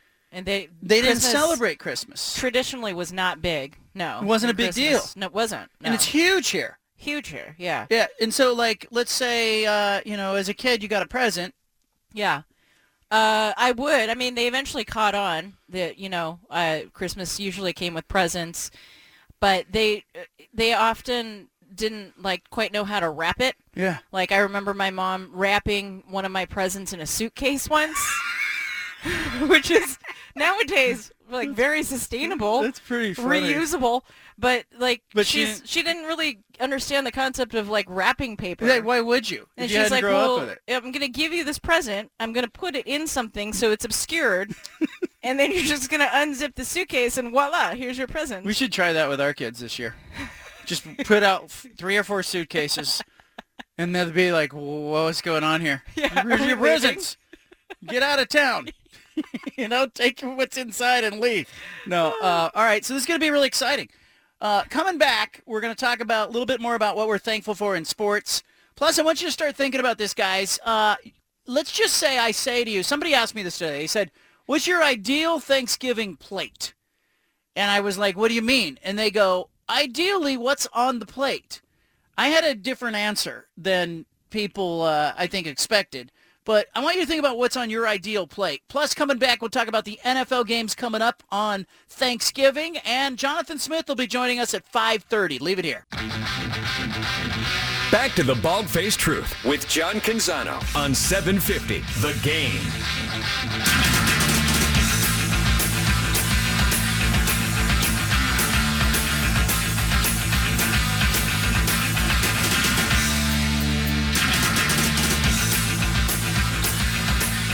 Cool thing for our listeners who may be tuning into some of the World Cup matches. John Strong, the voice of American soccer, friend of this show who got his start on this radio show after he graduated from the University of Oregon. He's been on the call there for the World Cup. And I just tweeted, Dana, I saw you tweeted, you saw his tweet about the folder he carries. He carries this folder that he got on a tour of the Rose Garden Arena with his student newspaper class when he was a sophomore in high school. It is a Blazers folder that has like a leather basketball cover on it. He carries it with him for every broadcast he's ever done. And he got to call the U.S. match in the World Cup just, a couple of days ago. Really proud of that kid. Kid? Can I call him a kid? He'll always be a kid to us. But right? I just remember the first time he came on the show and he opened the mic. And I thought to myself, oh, he's Bob Costas. Like, he was that smooth and that good and not trying to duplicate or replicate anybody else. And the more I worked with him, the more I realized he is on his way. Like he had some jet fuel behind him. So it was really cool to see, John Strong emerge as the voice of American soccer. Yeah, a friend of mine saw the tweet, and my friend was in broadcasting and is now teaching journalism to high school students, and he said that he actually used John Strong's career as a life lesson in class. He said it was like the old chase your dreams, work relentlessly, start small, aim high, grow and evolve, do your best, do what you love lesson. There's a lot of us, I think, in the metro area that are very proud of him because we've seen him evolve, from calling games in high school to where he's at now, which is crazy. He was at Lake Oswego High School calling games, and he went to the University of Oregon as a student broadcaster. Graduated from Oregon. He had dabbled in different radio stations, but he ended up, by some stroke of luck for me, as the very first producer and sat in the seat that Steven is in today on the show in the infancy of the show. And I will often text him because I can't remember the exact date we started the show. And I'll say, hey, what was our first day? He knows it right off the top of his head. But here he is calling some stuff. He left the show and he went to work for the Timbers. And then the Timbers were so stupid. The Timbers had him as their play-by-play broadcaster. And guess what? This is a little-known fact. Guess who negotiated his very first deal with the Timbers? Yours truly. Yeah. Me. It was a little bit like the scene with Matt Damon and Ben Affleck. Ben Affleck went in and negotiated for Matt Damon. My client would be better off if he had. It was a little bit like that scene. I'll never forget the meeting I had with the Timbers, and I said, they were going to pay him what they were going to pay him, and they were kind of like, that's all we're going to pay him. Right. So I was negotiating for fringe benefits. This is before he had a real agent. I was going, well, he would he would feel better about this deal if he had some season tickets. So they gave him 2 season tickets. I think he retains those tickets today. But, I think he does. Yeah, but it was just silly. And then he fired me, and he got a real agent. And then he went on to, obviously Fox and whatever else he's done, and he's just done really well for himself. But for people who don't know, if you're listening to Fox in the World Cup, and even if it's not the U.S. game, you may be hearing the voice of American soccer. Diego Costa running at it. Pepe got knocked to the face. He goes down. We're playing on right now. Diego Costa still a chance. Diego Costa does it himself. All square as it stands in Sochi. There he is calling the Olympics. And how about this? How about this one when Croatia tied England in the second half? This was a few years ago. Space and time to get this cross in. Perisic charge again! Croatia's tied the game! Ivan Perisic! All square in the semifinal! There it is, John Strong on the call. Really insanely proud of that guy. I get goosebumps. Me too. talking about. What's incredible about him is that he does so much prep. And, a good play-by-play announcer does that. Like, they're not just winging it as they go into the game. He really takes extensive notes on each of the players before he goes to call. Maybe too much. Maybe overdoes it. I've seen his notes. They're pretty crazy. I know. I put together this montage of John Strong when he left the show 11 years ago. Okay? He was leaving the show to go off on his career, but he had been calling some soccer games. All the way through towards Cooper. It's a penalty. Referee Jeff Gamble points to the spot as Cooper was hauled down. And here's the Timbers' chance in the 64th minute. The 26-year-old from Dallas, a team leading 3 goals. Can he make it 4? Can he send the Timbers Army into their celebrations? Saved!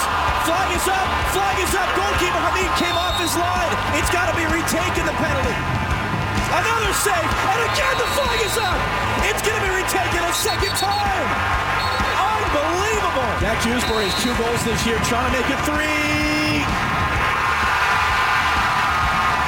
There you go. Muir at 44 to the back line. Again, the short free kick to the wing for Khalifa Hassan. It's a good ball right inside, and Kenny Cooper has scored. Henry from Lemper. Henry again has scored. And it's 3-2. Oh, goodness gracious. That's his first professional goal, SUNY Sot. Moni, DK, in from Money. Dewsbury to serve. Nielsen is up, only a punch. It falls for Darlington Nagbe. Oh, it's absolutely brilliant. And the Timbers are right back in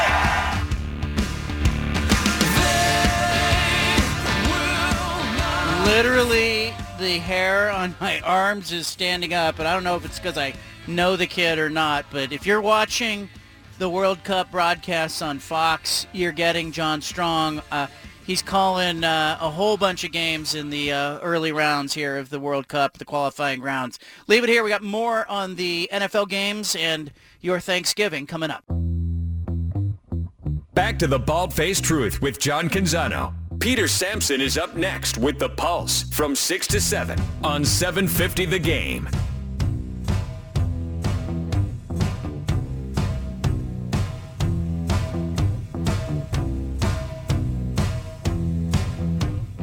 I guess today's Thanksgiving Eve. Yeah. Why don't we have a tradition like, how people on Christmas Eve, they have traditions? Why are there no Thanksgiving Eve traditions? 1 bite of mashed potatoes? Yeah, I don't know. Something, that we should come up with a tradition. I'm a tradition-oriented person. I want to go around the room. What is your perfect Thanksgiving or your ideal Thanksgiving? Anna, you don't like the word perfect. I hate the word perfect. Why? Tell the people why you don't like perfect. Well, I think perfectionism is a little bit of an illness in our society. I worry about it especially for young people. I don't want our girls growing up thinking that they have to be perfect, look perfect, work perfect. And I don't know. It goes deep for me, but I think it leads to a lot of anxiety and depression, especially in social media and the filters that kids use and all the things. There you go. So I try to get our household to not. So I don't have to be perfect? No. I can just fumble around. I can tell you, John, you're not perfect. How dare you? Sorry, Bob. We strive. You do our best. We celebrate effort. I was 2-4 in my Pac-12 picks last week against the spread. Yeah, we've had bad weeks. Yep, bad week last week. All right, I want to go around the room, though. Stephen, you're going to lead us off. Give us your ideal Thanksgiving. What does it include, start to finish? Yeah, so ideal for me is hanging out with the family. What we do always is we always take our family picture on Thanksgiving, and then that's our Christmas card picture. So that's always one thing I look forward to, just with the family. I like to send out Christmas cards now that I'm an adult. I think that's pretty fun. The other thing is at my wife's parents' house. So her dad is a great cook, but he's a very interesting cook as well. He has cooked me so many weird meals, and they either are really good, like he made the best street tacos I've ever had, but I have also had food that was absolutely horrendous from him. Like the scale is so big, and there was one year that he made this gravy, and it's the legendary gravy. It was the best thing we've ever had. We had one friend who was literally drinking it out of the little gravy train. Oh yeah. And it's never been that way again. He's a little, he's a little crazy. He's old. He's, he's off the wall. So he doesn't remember. He just throws things in a pot and then figures it out. One pot patty. Yeah. And so every year we talk about that gravy, and so I always look forward to it, and I hope this is the year, but I have no, I'm not confident about it. But this is the one gravy, man. It's got to come back at some point in my life. All right, I love that. Peter, give us your ideal Thanksgiving. Getting some of that gravy. What was in that? He doesn't- Methadone or something? That's the thing. We asked him. He has no idea what he put in it. He doesn't remember. Nobody knows anything. That's beautiful, man. I love it. That's terrible. It was a true happening. It was an event. It was. My ideal Thanksgiving is, you got to have football on the TV, but I'm never watching it closely. You know what I mean? I just need to know it's there. It's sort of like a warm blanket on the day, just having it on the background. I love being in the kitchen. I love being in the kitchen every day, but especially on Thanksgiving, you get to shine. One thing I've done the last few years that I'm never doing again, I have not done the huge family gathering. It's Kim, myself, and my 8-year-old, and that is how I love it. It's mellow, it's orderly. We still make everything. We make the normal quantity, so we have like 4 days worth of leftovers. But it's just the people that are closest to me. So you have family, you tell them what you appreciate about them, what they appreciate about you. And a lot of stuffing, a lot of gravy, a lot of spatchcocked turkey, and I'm in great shape. Anna, follow that. Oh, wow. I really enjoy watching the Thanksgiving Day parade. I'm such a parade nerd. Yeah. And so, and if there's a local parade and the weather doesn't suck, it's kind of nice to try and hit a local parade. I know.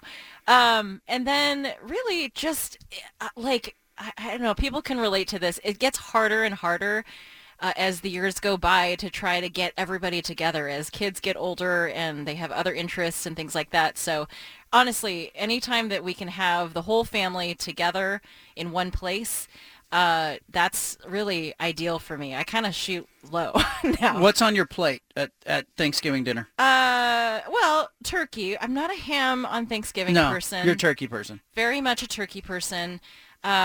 Stuffing, mashed potatoes. I can do with or without yams. A little bit of cranberry sauce. I actually prefer the canned. And everything covered in gravy. There you go. Maybe the gravy that was just aforementioned. That sounds like great gravy. I was gonna ask Anna and Peter what your dessert choices are, because pumpkin pie is the big one, but I'm not a big pumpkin pie fan, so I want like a berry pie. I'm with you. Pecan pie is a winner as well, and it's similar to pumpkin, but you can go sweet potato pie as well. I like the pecan pie. Yeah, we have both. Yeah. Pecan and winner. We do. And pumpkin. Good for us. Pecan or pecan? Whatever you tomato, want it to be. Whatever it is, put it in front of me. Gravy or gravy? Let me give mine. My ideal Thanksgiving is more about the pace of the day. I need a cup of coffee in the morning. I don't mind the parade being on or a dog show. So sometimes there's a dog show on, parade being on. That's okay. I'm like Peter. The football does go on. If it's a good game, like I was looking at the NFL games for Thursday, it's Buffalo-Detroit at 9:30 in the morning.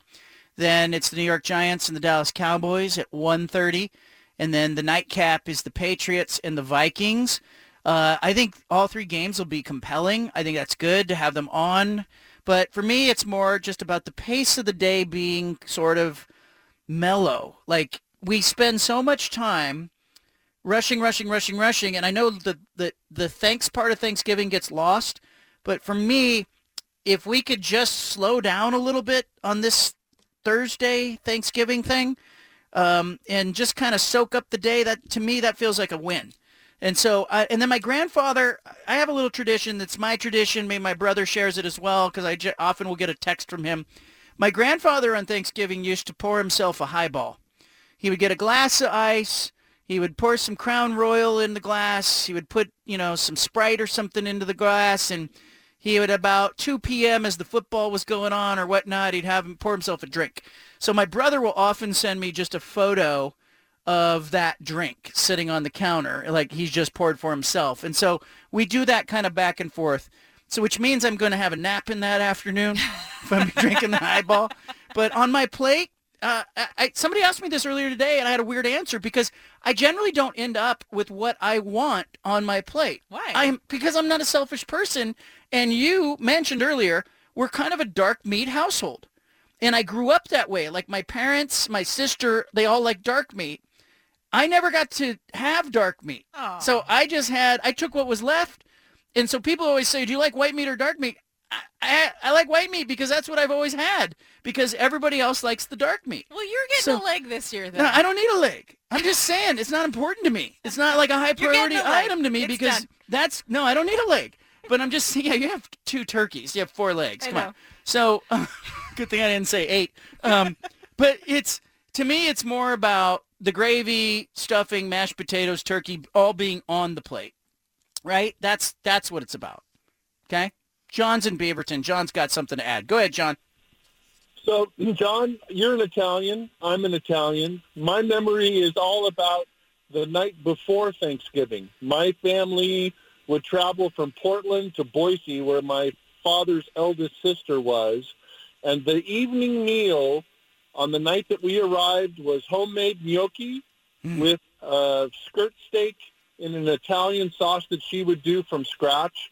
And I will tell you, if I could have had that meal again on Thanksgiving Day, I would have that every year, forever and ever.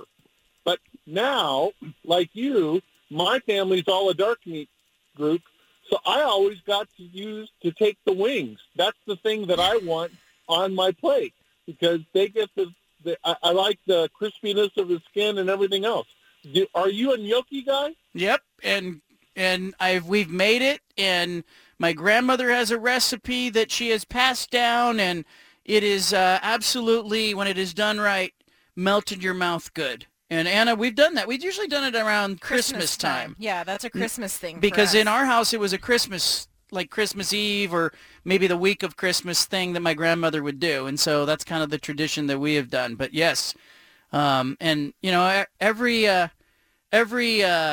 culture has got a gnocchi or a dumpling or a ravioli or some kind of, stuffed goodness. Well, and it's funny to watch you try to actually shoot for perfection on that, because you'll do like 3 or 4 rounds just to try and replicate what your grandma Because my make. grandmothers were so light, they would melt in your mouth. And if you don't do it right, they come out a little too heavy. And so, I'd take multiple shots at it. Leave it here. BFT. From the Pac West Center in downtown Portland, presented by High Caliber Millwrights, here's John Canzano with the bald-faced truth.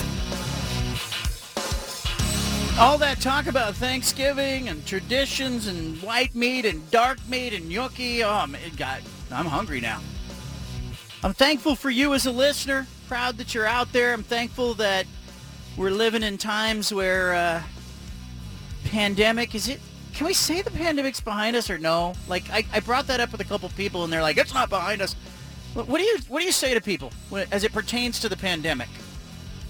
Talking to me or Anna? Anybody. No, I think it's over. I'm over it. You're over it. I don't know if it's over, but I'm definitely over it, so I say it's over. People are back in stadiums. Kids are back in school. I think a lot of people are still dealing with, obviously the virus itself in different forms, but the economy, I don't think we're back yet with economically, but I think psychologically, I said that to somebody the other day. It was a physician, and I said, are we out of the pandemic? And he said, I don't know if we're ever going to be out of it. And to me, I don't want to hear that. Like, I don't want to hear that, I'm head down, powering forward.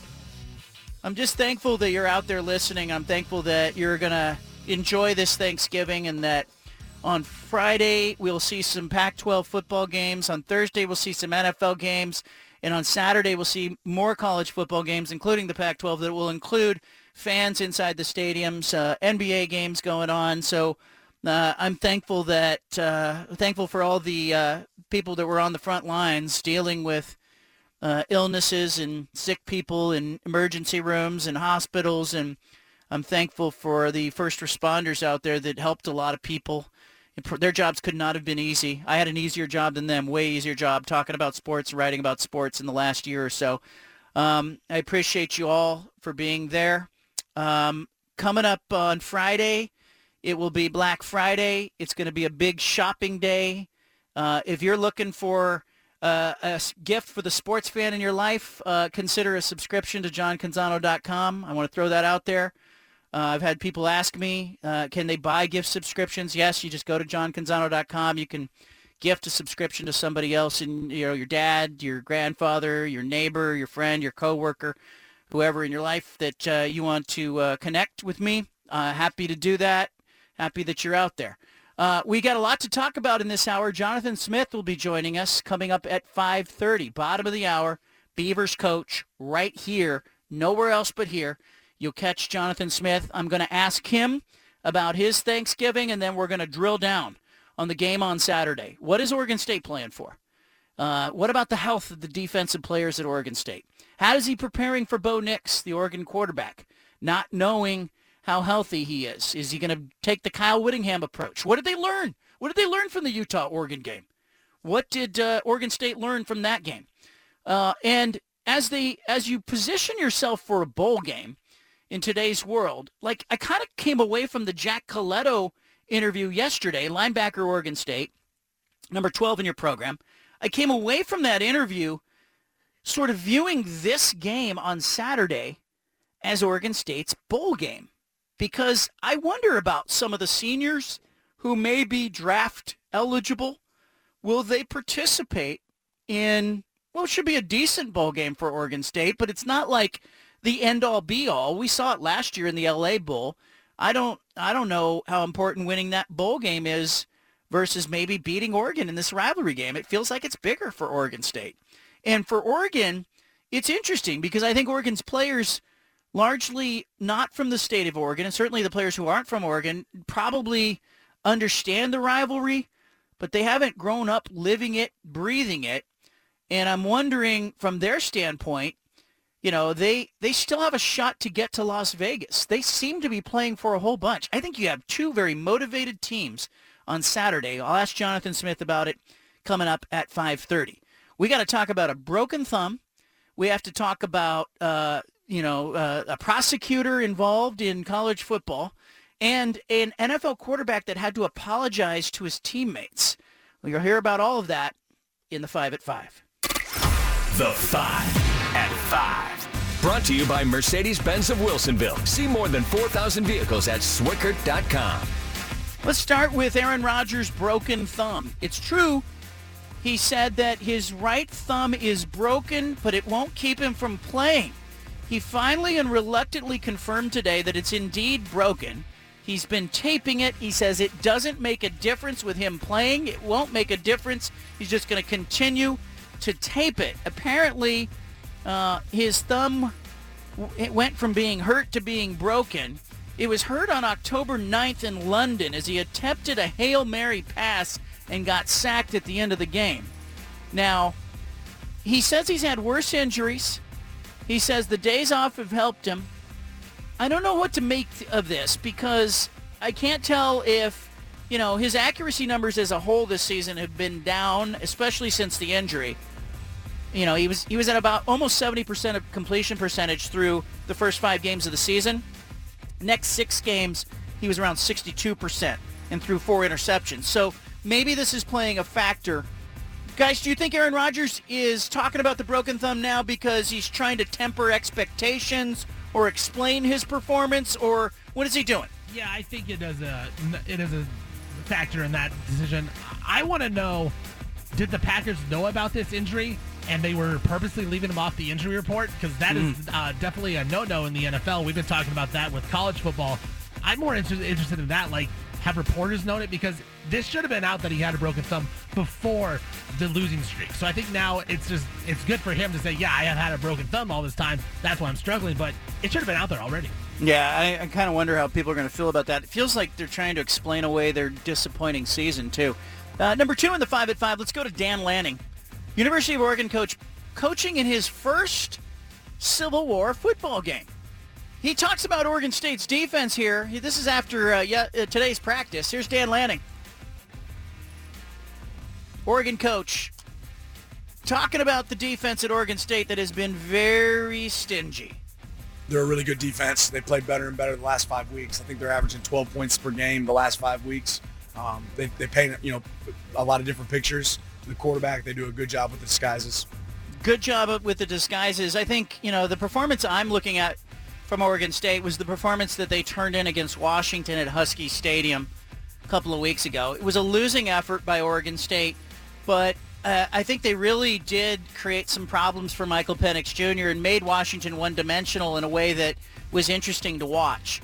Can they do that with Oregon? I'm not sure, but it's why I think Oregon will score in the mid to high 20s in this game. I think Oregon will be able to run the ball a little bit on Oregon State, but not a lot. It's good rushing defense. I think Bo Nix will have some success throwing the ball, but I wouldn't expect Bo Nix to throw for maybe more than about 260 yards in this game, right in there. I don't think he's going to have a huge numbers game. I think that this game is going to feature a whole lot of running backs on both sides, a whole lot of defense, and I think it's going to be a little bit of a rumble. I like Oregon State in a close game, but, for Duck fans, for me, it's a coin flip. It's going to be a turnover here. It's going to be a tipped ball there. I think it's going to be a really interesting game, compelling game, fun game to watch. I will give the nod to Oregon State because they're at home. But, man, I am so looking forward to Saturday's football game. I think it's going to be dynamite. When was the last time you felt like these two teams were this close? Probably 2009-ish when Mike Riley and Chip Kelly mixed it up. Yeah, and it's been a they're long playing time. for a Rose Bowl. Yeah. And look, it's fun. That's fun to me. I don't know if fans are nervous about the game, but I think both teams are a little anxious, and I like that. I like that there's some uncertainty. There's some big stakes. I mean, if Oregon wins the game, they go to Vegas, and they go as the 1 seed to Las Vegas against USC. And then they got to turn around and, on a short week, get ready for USC. And if Oregon loses the game, Oregon State is going to claim like they're the state champions. And they're going to celebrate it like it was a bowl victory. And I think it gives a ton of momentum to Oregon State. So I just think this is really an interesting game. I'm so excited about this. I think it's one of the best football seasons that we have had in the last 20 years collectively. You guys ready for some NFL talk? Let's do it. Yeah. All right. Let's talk about Zach Wilson. He's trying to win back his teammates with an apology. How about this one? He's under heavy criticism, spoke to the team on Wednesday, and admitted he botched Sunday's post-game news conference. Did you guys hear him on Sunday? Did anybody hear this live? I didn't hear it. I saw some quotes from the transcript. What did you make? Is it something he had to apologize for? Or because I didn't hear it. Let's just say if he was performing well, he wouldn't have to apologize for that. But I think coupled with the fact that he's been so inconsistent, it's kind of rubbed some teammates the wrong way. But I didn't think it was anything really that bad. Yeah, he said that the criticism that he has taken is deserved. He was called out by coaches on Monday and lost his starting job. And his father apparently reached out to him and said, "What are you doing? What are you doing?" He said, he did not handle the situation right. I want to quote his exact quotes, but basically he's benched because he expressed some viewpoints after the game that his teammates and coaches thought were inappropriate. And, this is a guy who has dealt with a lot of success in his career. When he was at BYU and now in the NFL, he finds himself with the Jets. But, I got his post-game comments right here. He basically went on a monologue on the Rich Eisen show and did a 5-minute rant about it not being on him and he's not getting support. And so he's on a short leash, so to speak, in New York. Will not be the starter. He's benched. Let's move on. 7 Michigan State players have been charged by a prosecutor in Michigan for their role in the melee Let's call it that. I don't want to call it a fight because, they appeared to jump one of the Michigan football players after the tunnel situation went on October 29th.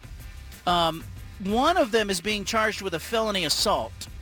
And if there were no video of this, I don't think anything would have happened. It's one of these cases where I think 2022 and the fact that somebody videotaped what happened in the hallway, basically a mass of Michigan State players surrounded some Michigan players, hit one, kicked one, knocked one to the ground. You had, 7 different players now being charged with crimes stemming from that assault on 2 Michigan players. I went off on this earlier in the show. There's just no place for this. There's no place for this anywhere in the game. No place for this in a college rivalry, if you want to call it that. And not good. That, so to speak, is the 5 at 5. 5 biggest things going on, kind of, sort of, in sports. How much will the NBA be part of your Thanksgiving, guys, versus the NFL? Not as much. I think most people are going to watch the NFL, so I can't really butt in on that. That's an argument I'm not willing to lose. Yeah. But even the fact that come Friday you got a bunch of games. Does the NBA? Because I just noticed I was looking for NBA games, going, okay, will the NBA try to go head to head? They won't. But Friday they kind of ramp it up, and do they just sort of defer to the NFL on Thanksgiving, and then they take Christmas? I mean, I think that's the smart move. You struggle any given Sunday, regardless, against the NFL. So let them have Thanksgiving, take Christmas, take MLK Day, and I'm glad that it's not conflicting. I'm an NBA guy, but Thursday for me is reserved for the NFL. But Friday, I get to pop open League Pass. There's a million games on the schedule, some of them pretty good, and so I can take that day off and really thumb around, just relax and enjoy it. But the thing is now NFL's going to take over Christmas as well. That was the NBA's thing, but they will. Then the NFL is going to come into Saturdays, and the college football is looking at moving the season sooner so they don't have to go head to head with the NFL, which I would actually support that. I think the college football season could start a week earlier, but I don't want to see it start too soon. But the NFL is going to start picking off some Saturdays during the regular season, and college football is not happy about that. Yeah, I mean, I believe it. And the thing about football is there's only so many games. I mean, the NBA can look at any given day. They can look at an NFL Sunday and go, well, whatever. We've got, 82 games. The season is way too long as it is. But college football, I mean, there's only so many opportunities to get on TV there. That's a tough situation for them. All right, and Zach Wilson, he's been benched. I'm looking at his post-game comments. He's criticizing his teammates, and he's basically talking about everybody else being the problem. He threw for 77 yards in his last start. And his head coach, who, used to be the D coordinator with the Niners, so I know him and I think he's a stand-up guy, says this is not the nail in the coffin for him. This is not the end of his career. But you often see stuff like this that doesn't leave a player. What do you guys think happens with Zach Wilson? Is this kind of the beginning of the end of him? Not necessarily. I think it's more than the comments. I think his play. I mean, the Jets, they started well, and they were actually talking playoffs, and they've fallen off a cliff, and a lot of that's due to Zach Wilson. So they're going to get White in there, and I think if he plays well, then Wilson's out of luck. Now, I don't necessarily expect that, and then you've already got that pre-built reasoning that, hey, we just wanted him to get his fundamentals right. He apologized to the team, and he's right back at it in a week or two. Yeah, I mean, I think some other team will give him another shot. We've seen Sam Darnold get another shot, Baker Mayfield get another shot, and he was a high draft pick. So I think his career with the Jets may be over at this point. He may have lost all credibility in that locker room, but I think some other team, there's always quarterback desperate in the NFL. Some other team will give him another shot. I don't have a lot of faith that he'll be very good, but I think he'll get another chance. Yeah, I think it's just one of those bad moments. But there, we've seen quarterbacks who have had reputations that killed them with their locker rooms. Jay Cutler being one of those guys that and I think if you can do this once, but if you're Zach Wilson, you got to be sincere with your apology, and then you can't blame your teammates when you're not doing well out there. It's just not a good look. Jonathan Smith's coming up in about 12 minutes. I want you here for it. Oregon State's football coach will join us. Back to the Bald-Faced Truth with John Canzano on 750 The Game.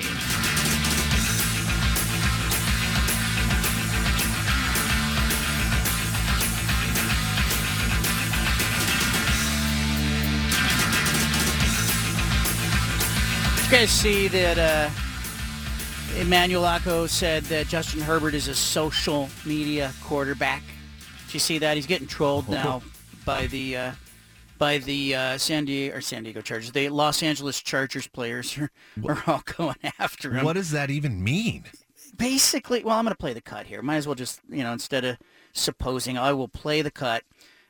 I was going to tweet. Tell me if I should tweet something here, because I'm not sure if I should. Because obviously he's a Fox Sports talking head, right? And so part of his job is to go on all these shows and be the halftime guy or the post game guy who pops up and then has the hot take, right?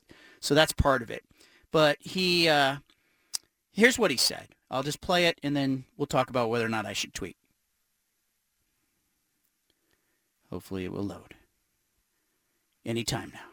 But this is about Justin Herbert throwing an interception at the end of a game, and whether or not that, he called him a social media quarterback.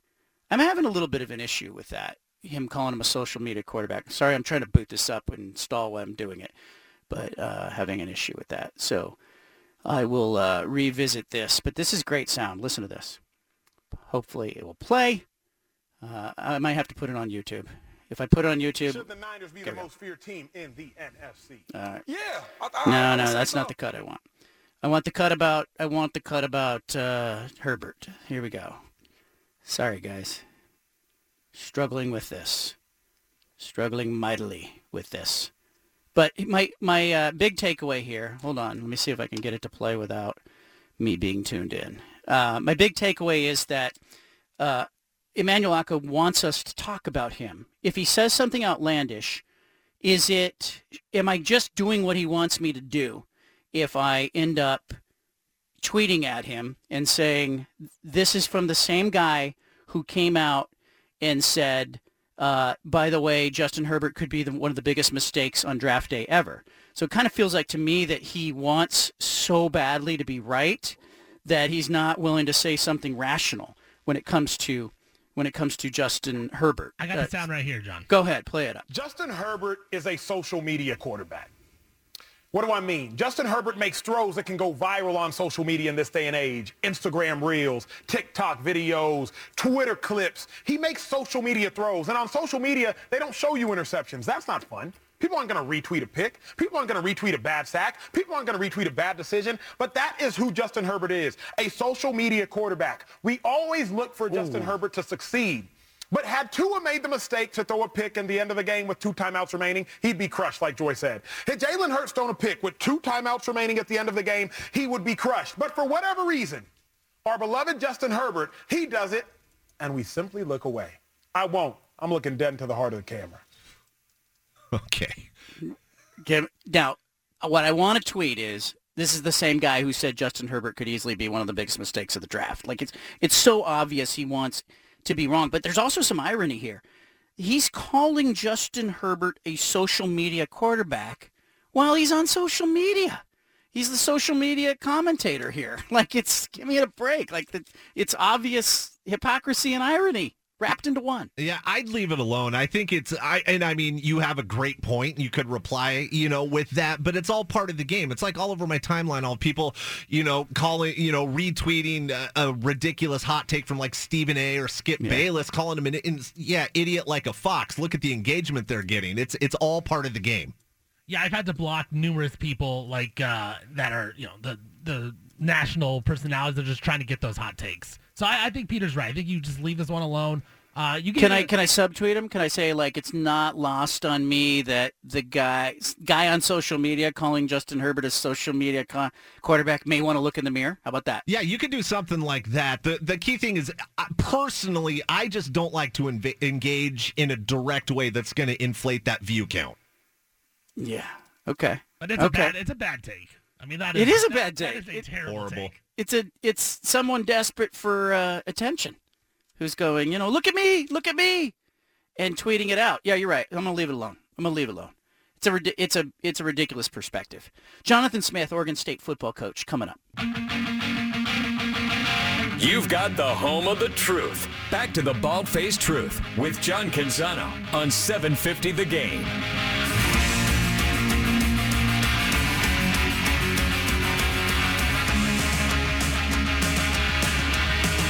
Well, he played in the Civil War football games. He's coaching in them. Jonathan Smith knows a rivalry when he sees it. Joining us now. Give us an idea of your ideal Thanksgiving day. Like, how does the morning start? Do you watch football? Are you locked into your team and prep? Is there any time for stuffing and turkey? Yeah, I kind of like where we're headed to tomorrow. We're going to wake up, get into meetings in the morning, have a practice, and then have a meal with our team and family. So we'll hang out here around the facility most of the morning and lunchtime, and then head home, and then we'll probably do something together as a family. So it's like the best of both worlds, man. I get around the team and celebrate Thanksgiving with the practice, but then also get a little family time. What was it like for you as a kid? Did you have Thanksgiving traditions in the Smith household? We would get together with aunts, uncles, cousins, that type of thing. Obviously doing turkey and gravy and dressing and all of that. But tradition was to get with some family, and I always enjoyed it. Coach, this is a lot of fun. You are half responsible for this because I'm looking at what you're doing at Oregon State and what Dan Lanning's doing at Oregon, and I'm going, this is going to be fun for the rest of us. And it looks like it's set up to be fun for some time if you guys keep doing what you're doing. What is it like for you to be in the middle of this when this is going to be a great game? This is going to be a competitive game. It means something. You have a shot to get to 9 wins. They're trying to get to Vegas. You're trying to get to the best bowl game you can possibly get to. How's that feel? Yeah, it feels good that we've got the game. It's important, and like you say, it means something. And I do enjoy these guys we're working with, players working hard, and you want to play the end of the season with something on the line and something to mean for. And so it adds the excitement. And obviously here at Oregon State, we're trying to keep the thing going and playing bigger and bigger games the next few years. You played as a player with a little chip on your shoulder, and as a coach, I feel like it's still there a little bit. And I know when let's say I pick you guys, or maybe I don't pick you to win big, or maybe I pick against you, and maybe the odds are against you guys. Do you like that better when you look up and you're a little bit of an underdog, or would you like to go into a game as like a 14-point favorite one day and all big up, a lot of downside, no upside when you walk into the stadium? Right. I think we're all competitive, and whatever the circumstances are, if you're, picked to win big or you're picked to lose, all of that you compete against, and you got opportunity to play that week and what people are saying or what the people think that it's going to take place. All of that, you just love the competition of it. I think our current roster, these guys, they love competing and backs against the wall or heavy favorites, all of that. They love putting it out on the field on Saturday. How do you prepare for Oregon when you see Bo Nix as kind of, is he Bo Nix from week 3 or Bo Nix from week 11 or, there's just a different player last week against Utah? Yeah, I'm not going to lie to you. It's a little bit uncertain. I mean, the guy's a really good player, competitive, skilled, athletic, all of that. But what they were trying to show last week in regards to how they were using him, that was a little bit different than previous weeks. And so how do you prepare if this guy he's going to be a whole lot more healthy this next week and be able to move and run? And because he's had some huge runs through the season now. This guy, he's a good player, throwing it and running it. And, against Utah, it was limited in the amount they were going to try to extend it with him pulling the ball or moving even the pocket. So it's a little bit different. We'll kind of find out how it's going in the game. But he's not alone now. They've got some good players. That O-line's playing pretty good. They got some dynamic playmakers. So it's a tough offense to defend. I looked at it during the game, and I thought, gosh, he's really like on a stool back there behind the line, and he's just slinging the ball out early in the game because it wasn't even, I went to tweet, and I tweeted, they're using him on 3-step drops, and he wasn't even taking 3-step drops. He was taking the snap, maybe taking a step, and just delivering the ball, and they did that pretty successfully in the first half, but Utah made some adjustments. What did you see happening in the second half of that game? Yeah, you watched Utah a little bit, and they weren't honoring the quarterback as much as they were early on and chasing them down. Again, the Ducks do a good job. And let's face it, Utah's good on defense, and they're a good team out in general. But you could see in the second half less honoring the quarterback, diving on the running back, understanding the ball was going to come out quick, playing some tight coverage. Yeah. And that's why I give that, Oregon team credit. They battled that game. They had it 14-3, and then they gave them 7 points, and it turned into a real game. But they were able to find a way to finish in the fourth quarter. Yeah, it was interesting in the second quarter, or I think it was the second quarter. Oregon lines up Nix in the shotgun, and he goes in motion towards their sideline. I'm sure you saw this on film. And the play ended up with an illegal procedure on the play, but I noticed Utah didn't run with him.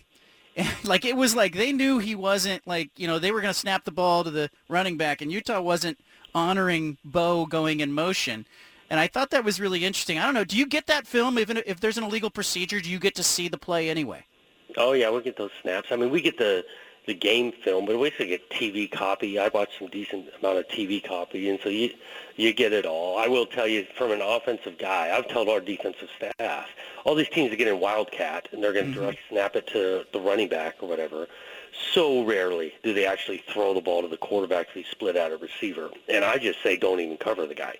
And so maybe Utah has some of the same thinking. Motion goes from the quarterback. Don't even mess with the guy. It's going direct snap to the running back. They looked at him like he was crossing the street, and they were just watching a guy cross the street, and then they went right back to the running back in the backfield. Jonathan Smith is with us. How about you guys health-wise? Jack Coletto says he's trying to get on the field. He hopes to go. I know Jaden Grant missed the game last week. How do you feel in general about the health of your team?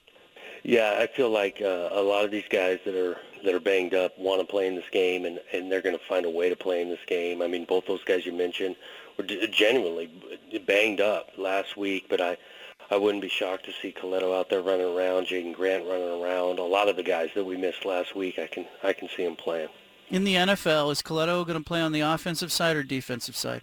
That's an interesting question. I'll be honest. I think he's going to definitely play on teams, but some guys and scouts that come through here really like him in that fullback thinking, even the short yardage Wildcat.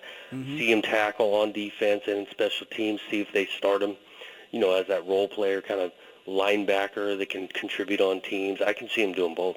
I look at a guy like Kyle Juszczyk with the 49ers, and I see a little bit of Coletto there. He's a good athlete, and Coletto's a little taller than him, but same physicality, same kind of smart player.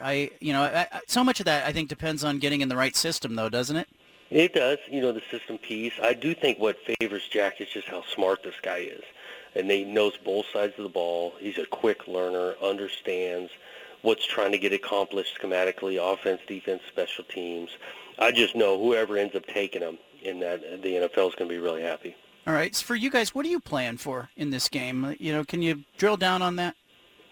Well, definitely opportunity to win 9 games. That's something that hadn't happened a lot. I think the long-term goal, too, if you can get 9, then you can have opportunity of getting 10. And this place hasn't seen 10 in a long time and hadn't done it very often. Again, they enjoy playing at home, and they've got some pride now in playing in Reser Stadium. We've had some success, and we want to keep that going. So there's a ton of motivation for these guys to play well, not just for the win total, opportunity at home, to finish the thing at home. We're celebrating almost 20 seniors that have given a lot to this program. So there's a lot to play for. How do you I watched last week as Oregon did this, and Dan Lanning's on the field. It's senior day, and then he's got to run in and coach. Like, how much of a distraction does that senior day thing become on game day? Yeah, there's some to it now. I mean, I think it's very meaningful for those guys to be announced, come out, the crowd. I get to see them, and then they end up about the 50-yard line with their family. But there's some emotions that come with that. And, the early in the game, sometimes that, I don't like the word distraction, but that can get them out of their game a little bit, how emotional they are. But it's important stuff. It's part of college football that I think is great pageantry, that you celebrate these guys that have been around the place for a long time, done a ton for the program. And so we'll do the same. And then once that announcements and whatnot, pregame's done, we'll get in that locker room and take the field.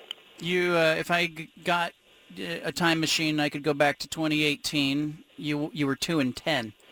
And if I had told that guy, towards the end of the season, hey, stay the course here, 4 years from now, you'll be playing for your 9th win at the end of the season.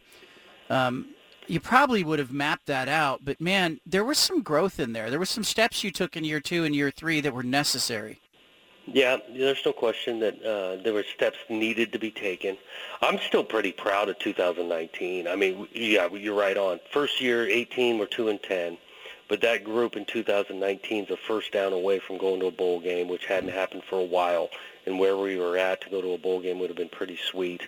And then, 20, COVID, all of that was tough. And then obviously 21 getting over the hump for the bowl game, and we still felt like we had more to us in that season. And then, we're playing this year, and we've had a win or two more, had some really close wins, and had some really close losses. That's how it goes. This thing's competitive. I've just enjoyed and appreciated being around these players, these coaches, and got an opportunity to do it again on Saturday. All right, so I've been talking to a lot of people about Pac-12 Coach of the Year awards and stuff, and I'm wondering from a coach's perspective, I'm hung up on how much people should consider recruiting and the transfer portal when they're talking about coaching. Because when I think about coaching, I think about making the best of what you have, like who's on your roster, but there's certainly part of coaching is getting that roster together. Where do you stand on that, like the recruiting and the portal part? It's all kind of together, coaching, the actual game and playing on Saturdays, but it's a huge, your roster is a factor, and how well you're coaching, because obviously the better player you have, and what you're doing with the players you get, and so the recruiting end, it's huge, and it's an interesting topic. I think about the coaching this year, too. There's so many guys doing a great job. I even think about this quarterback thing. Like, we got the email a couple of days ago from the Pac-12. Okay, here's the nominees for, first team all-league. And you get this list of quarterbacks. And there's so many big-time quarterbacks this year. Like, how do you decipher who's the best and voting for and things? So there's a lot to think about. Yeah, I think it's a cool thing that we got so many coaches, quarterbacks, and programs doing great this year. Yeah, I look back at 2019. Justin Herbert was an honorable mention. Like, to me, and some of that was, I think there were some guys that went, hey, we don't like Oregon. We're not going to vote for him. I'm sure there's some of that going on, right? But he was a third-teamer on 2019. I think we're going to have another year like that where you have Caleb Williams and Cam Rising and Michael Penix and Cam Ward, and, you got a bunch of guys that, are really, really good. I know you can only vote for 2 of these guys. It's like first team and second team. That's all you get to vote for, 2 quarterbacks. And there's, 7 guys that you can make arguments for in this league. You didn't even mention Bo Nix. This guy's been great all year. And that's not just quarterback. there's multiple positions like that. I look at us defensively playing as good as anybody in this league. We've got a lot of guys that are contributing, but are they the superstar to get that first pick or second pick in the vote? And again, I get it. We vote, all conference is meaningful and whatnot, but it's just not that easy. Each program having to make those votes. Do you wait until the Monday after the title game to cast your vote, or do you fill it out now and get it out of the way? Yeah, I think we're going to wait. Our process, we got the nominations, right? And so I kind of digest it, and then what I do is walk the hall, and I go talk to our coaches. And so our secondary coach, hey, tell me about these receivers. And then you weigh, like, how well they played against us. Mm-hmm. Obviously, and the Pac-12 has done better each year, it feels like, of giving the information. They get the whole stats and what these guys have done, and so you can read up on that. But I do get in the take of the coaching staff. Just the biggest impression is when we played that particular player, but also you see the body of work. And then there's 2 teams in the league we didn't play. And so you kind of digest all of that, and then we'll make a call after the championship game if there's a position or 2 that, we're uncertain on. I think this game's going to be really close. I picked you guys. I picked it 28-27. I think it's going to be in the 20s. I think points are going to be valuable. I think your defense has been lights out, and I actually think if there's a blowout in this game, I think I would lean to you guys because I think defensively you could give them some problems. How proud are you of the fact that we're talking about your defense being formidable just a few years after it was not good? Like, your defense was terrible early. I'm being nice. Yeah, there's no question. It feels quite a bit different than a few years ago. And that group, has done an awesome job. It starts with these players, Trent Bray and that defensive staff. But, each year is new, and this team is a little bit different, but there's no question we've been led by our defense this year, and we're going to need them again against an explosive offense. I'm a little bit with you, too, on the lower side in regards to scoring in this game, but you never know how these games play out. Yeah. We got to do a great job with the ball and play some defense, counting on our crowd to be a huge factor in it, and win the thing in the fourth quarter. All right, Coach, I'll see you at the stadium. Have a great Thanksgiving, and good luck to you this week. Yeah, you too. Happy Thanksgiving. There it is. Jonathan Smith, Oregon State football coach. A lot to talk about. He's not going to give me the game plan. He's not going to tell me what he's running on the first play of the game. He's not even going to tell us, nor would Dan Lanning, who is healthy and who's really not. But I hope you get a feel for how he's approaching the game, how I think both teams are a little anxious when it comes to this game, in a good way. I don't mean it like they're anxious and nervous in a way that will be counterproductive. I think we got some good butterflies going in this game, this Civil War football game. I'm going to call it the Civil War until they give it a name, especially after the conversation I had with the professor, the expert on American history and Civil War history, who said, hey, there are a lot of civil wars, and their wars are not fought for just one reason. I want you to leave it here. Got the bald-faced truth. Back to the Bald-Faced Truth with John Canzano on 750 The Game.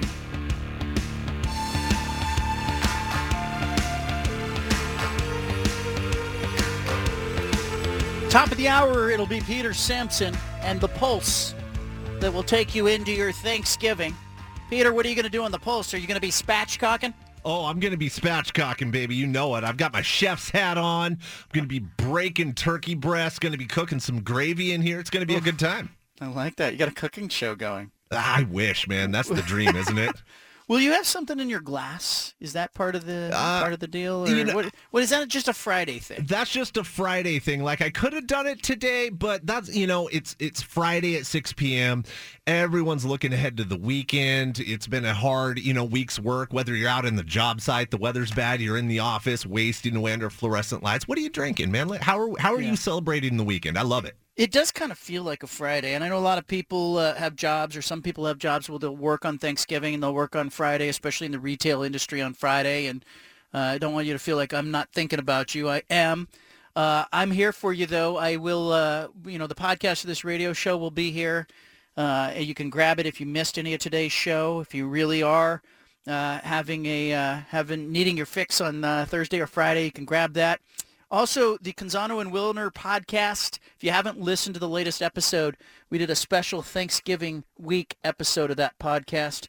And I will be writing, as always, at johncanzano.com and throughout the weekend. I got a really cool thing going on Saturday at the game formerly known as the Civil War. I have all season long had two photographers in particular. There's been 3 or 4 photographers that have worked games here in the state of Oregon.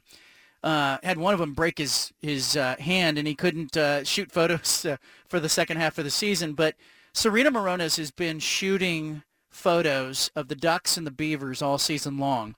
She will be at Saturday's game at Reser Stadium shooting one team in particular. And Najee Soccer, who has shot also the Ducks and the Beavers game, and he worked the USC-UCLA game last weekend for me, he'll be at the game as well. So I'm going to have 2 photographers inside Reser Stadium going behind the scenes with the team. So you're going to get really special, candid photographs of the teams, the players, the coaches that you wouldn't normally get. So the aim is to take you somewhere that you've never been as a fan. So if you want to see those photos, just mosey over on Saturday to johncanzano.com, and the photo galleries will be up. Ducks photo gallery, Beavers photo gallery. We're going to be all over it. And then we will be at the Pac-12 championship game as well in Las Vegas with photographers and myself covering the game no matter who plays in it. So for people, and look, I've not been one of those people who geeked out on the photography stuff before. When I was writing at newspapers over the years, I'm going to be honest here, I often took it for granted that we had a photographer or 2 at the game. And when I went out on my own, I went, gosh, what do I do for photos? And I very quickly talked to some of the photographers who said, they felt like in a lot of ways they were invisible and their photographs weren't being used correctly. And I said, look, what could we do gallery-wise on game day to bring readers and fans to places they've never been before? Like, could we do galleries that had extensive photo galleries that had the kinds of photos that you could only get at our website? And they were like, yes, and here's how. And so we made some adjustments even during the season where we started putting more photos and more candid photos and more fan photos and more cheerleader photos and band photos and tailgate photos into those galleries. And let me tell you, huge hits. Huge. I had no idea. And I find myself perusing the galleries from games earlier in the season and going, oh, wow, it just brings you there in a way that sometimes maybe a column can't bring you there. So it's been really neat to work with Serena. It's been neat to work with Tim Healy, who shot photographs early in the season, shot a few games. Najee Soccer has been shooting games. He's fantastically talented, as is Serena and the others. And, I've got somebody shooting the Apple Cup game on Saturday night at 7:30. And then last week we had Najee was at the UCLA-USC game. And by the way, interesting story, guys. So Najee's he's great. Like, he goes above and beyond. He's like, hey, I want to shoot this UCLA-USC game. So, okay, we'll fly you down there. He goes down to this game to shoot it. He's at the Rose Bowl. Comes away with fantastic photography, including the post-game celebration where, like, Caleb Williams is up on the ladder instructing the USC marching band after the game. But before the game, he tried to fly a drone. He has a drone. And he tries to fly them over the stadiums and get these great stadium shots. But apparently, like, a lot of the police forces in the areas around stadium don't like drones above the stadium. We know that. We've seen NFL or Major League Baseball games get kind of interrupted by drone action. But Najee was working well before the game, and usually the software that they use to fly the drones will pop up with a warning saying, hey, you're not allowed to fly in this space. It happened at Reser Stadium earlier this season. He got an alert, said, you're not allowed to fly your drone over the stadium. He respected that, put his drone away. But he was in Pasadena, and he gets his drone out, and he's trying to fly it above the Rose Bowl to get this great shot. And all of a sudden, boom, he's got police force and troopers and everything around him going, what are you doing with this drone? And he says, okay, I'm going to bring it down. Well, it happened to be a little breezy. He's bringing his drone down, and they're cool about it. They're kind of just telling him, hey, we just need you to take the drone down. We realize you're not doing anything bad here. And he's bringing his drone down, and he ended up flying the drone accidentally into the canals that are right by the Rose Bowl Stadium, the water canals. And I am sad to say that Najee's drone is no more. It went away. It floated down the canal and went away. I told him, I'm so sorry you lost a drone in the process of shooting that game. But his photography off that game was fantastic. Check it out at johncanzano.com. Have a great Thanksgiving. Stick around for Peter Sampson and the Pulse. I'm thankful for you listening. I'm thankful for you being here. Peter, Stephen, you and your families have a great Thanksgiving. I hope you have a great Thursday, and I'll catch you next week, guys.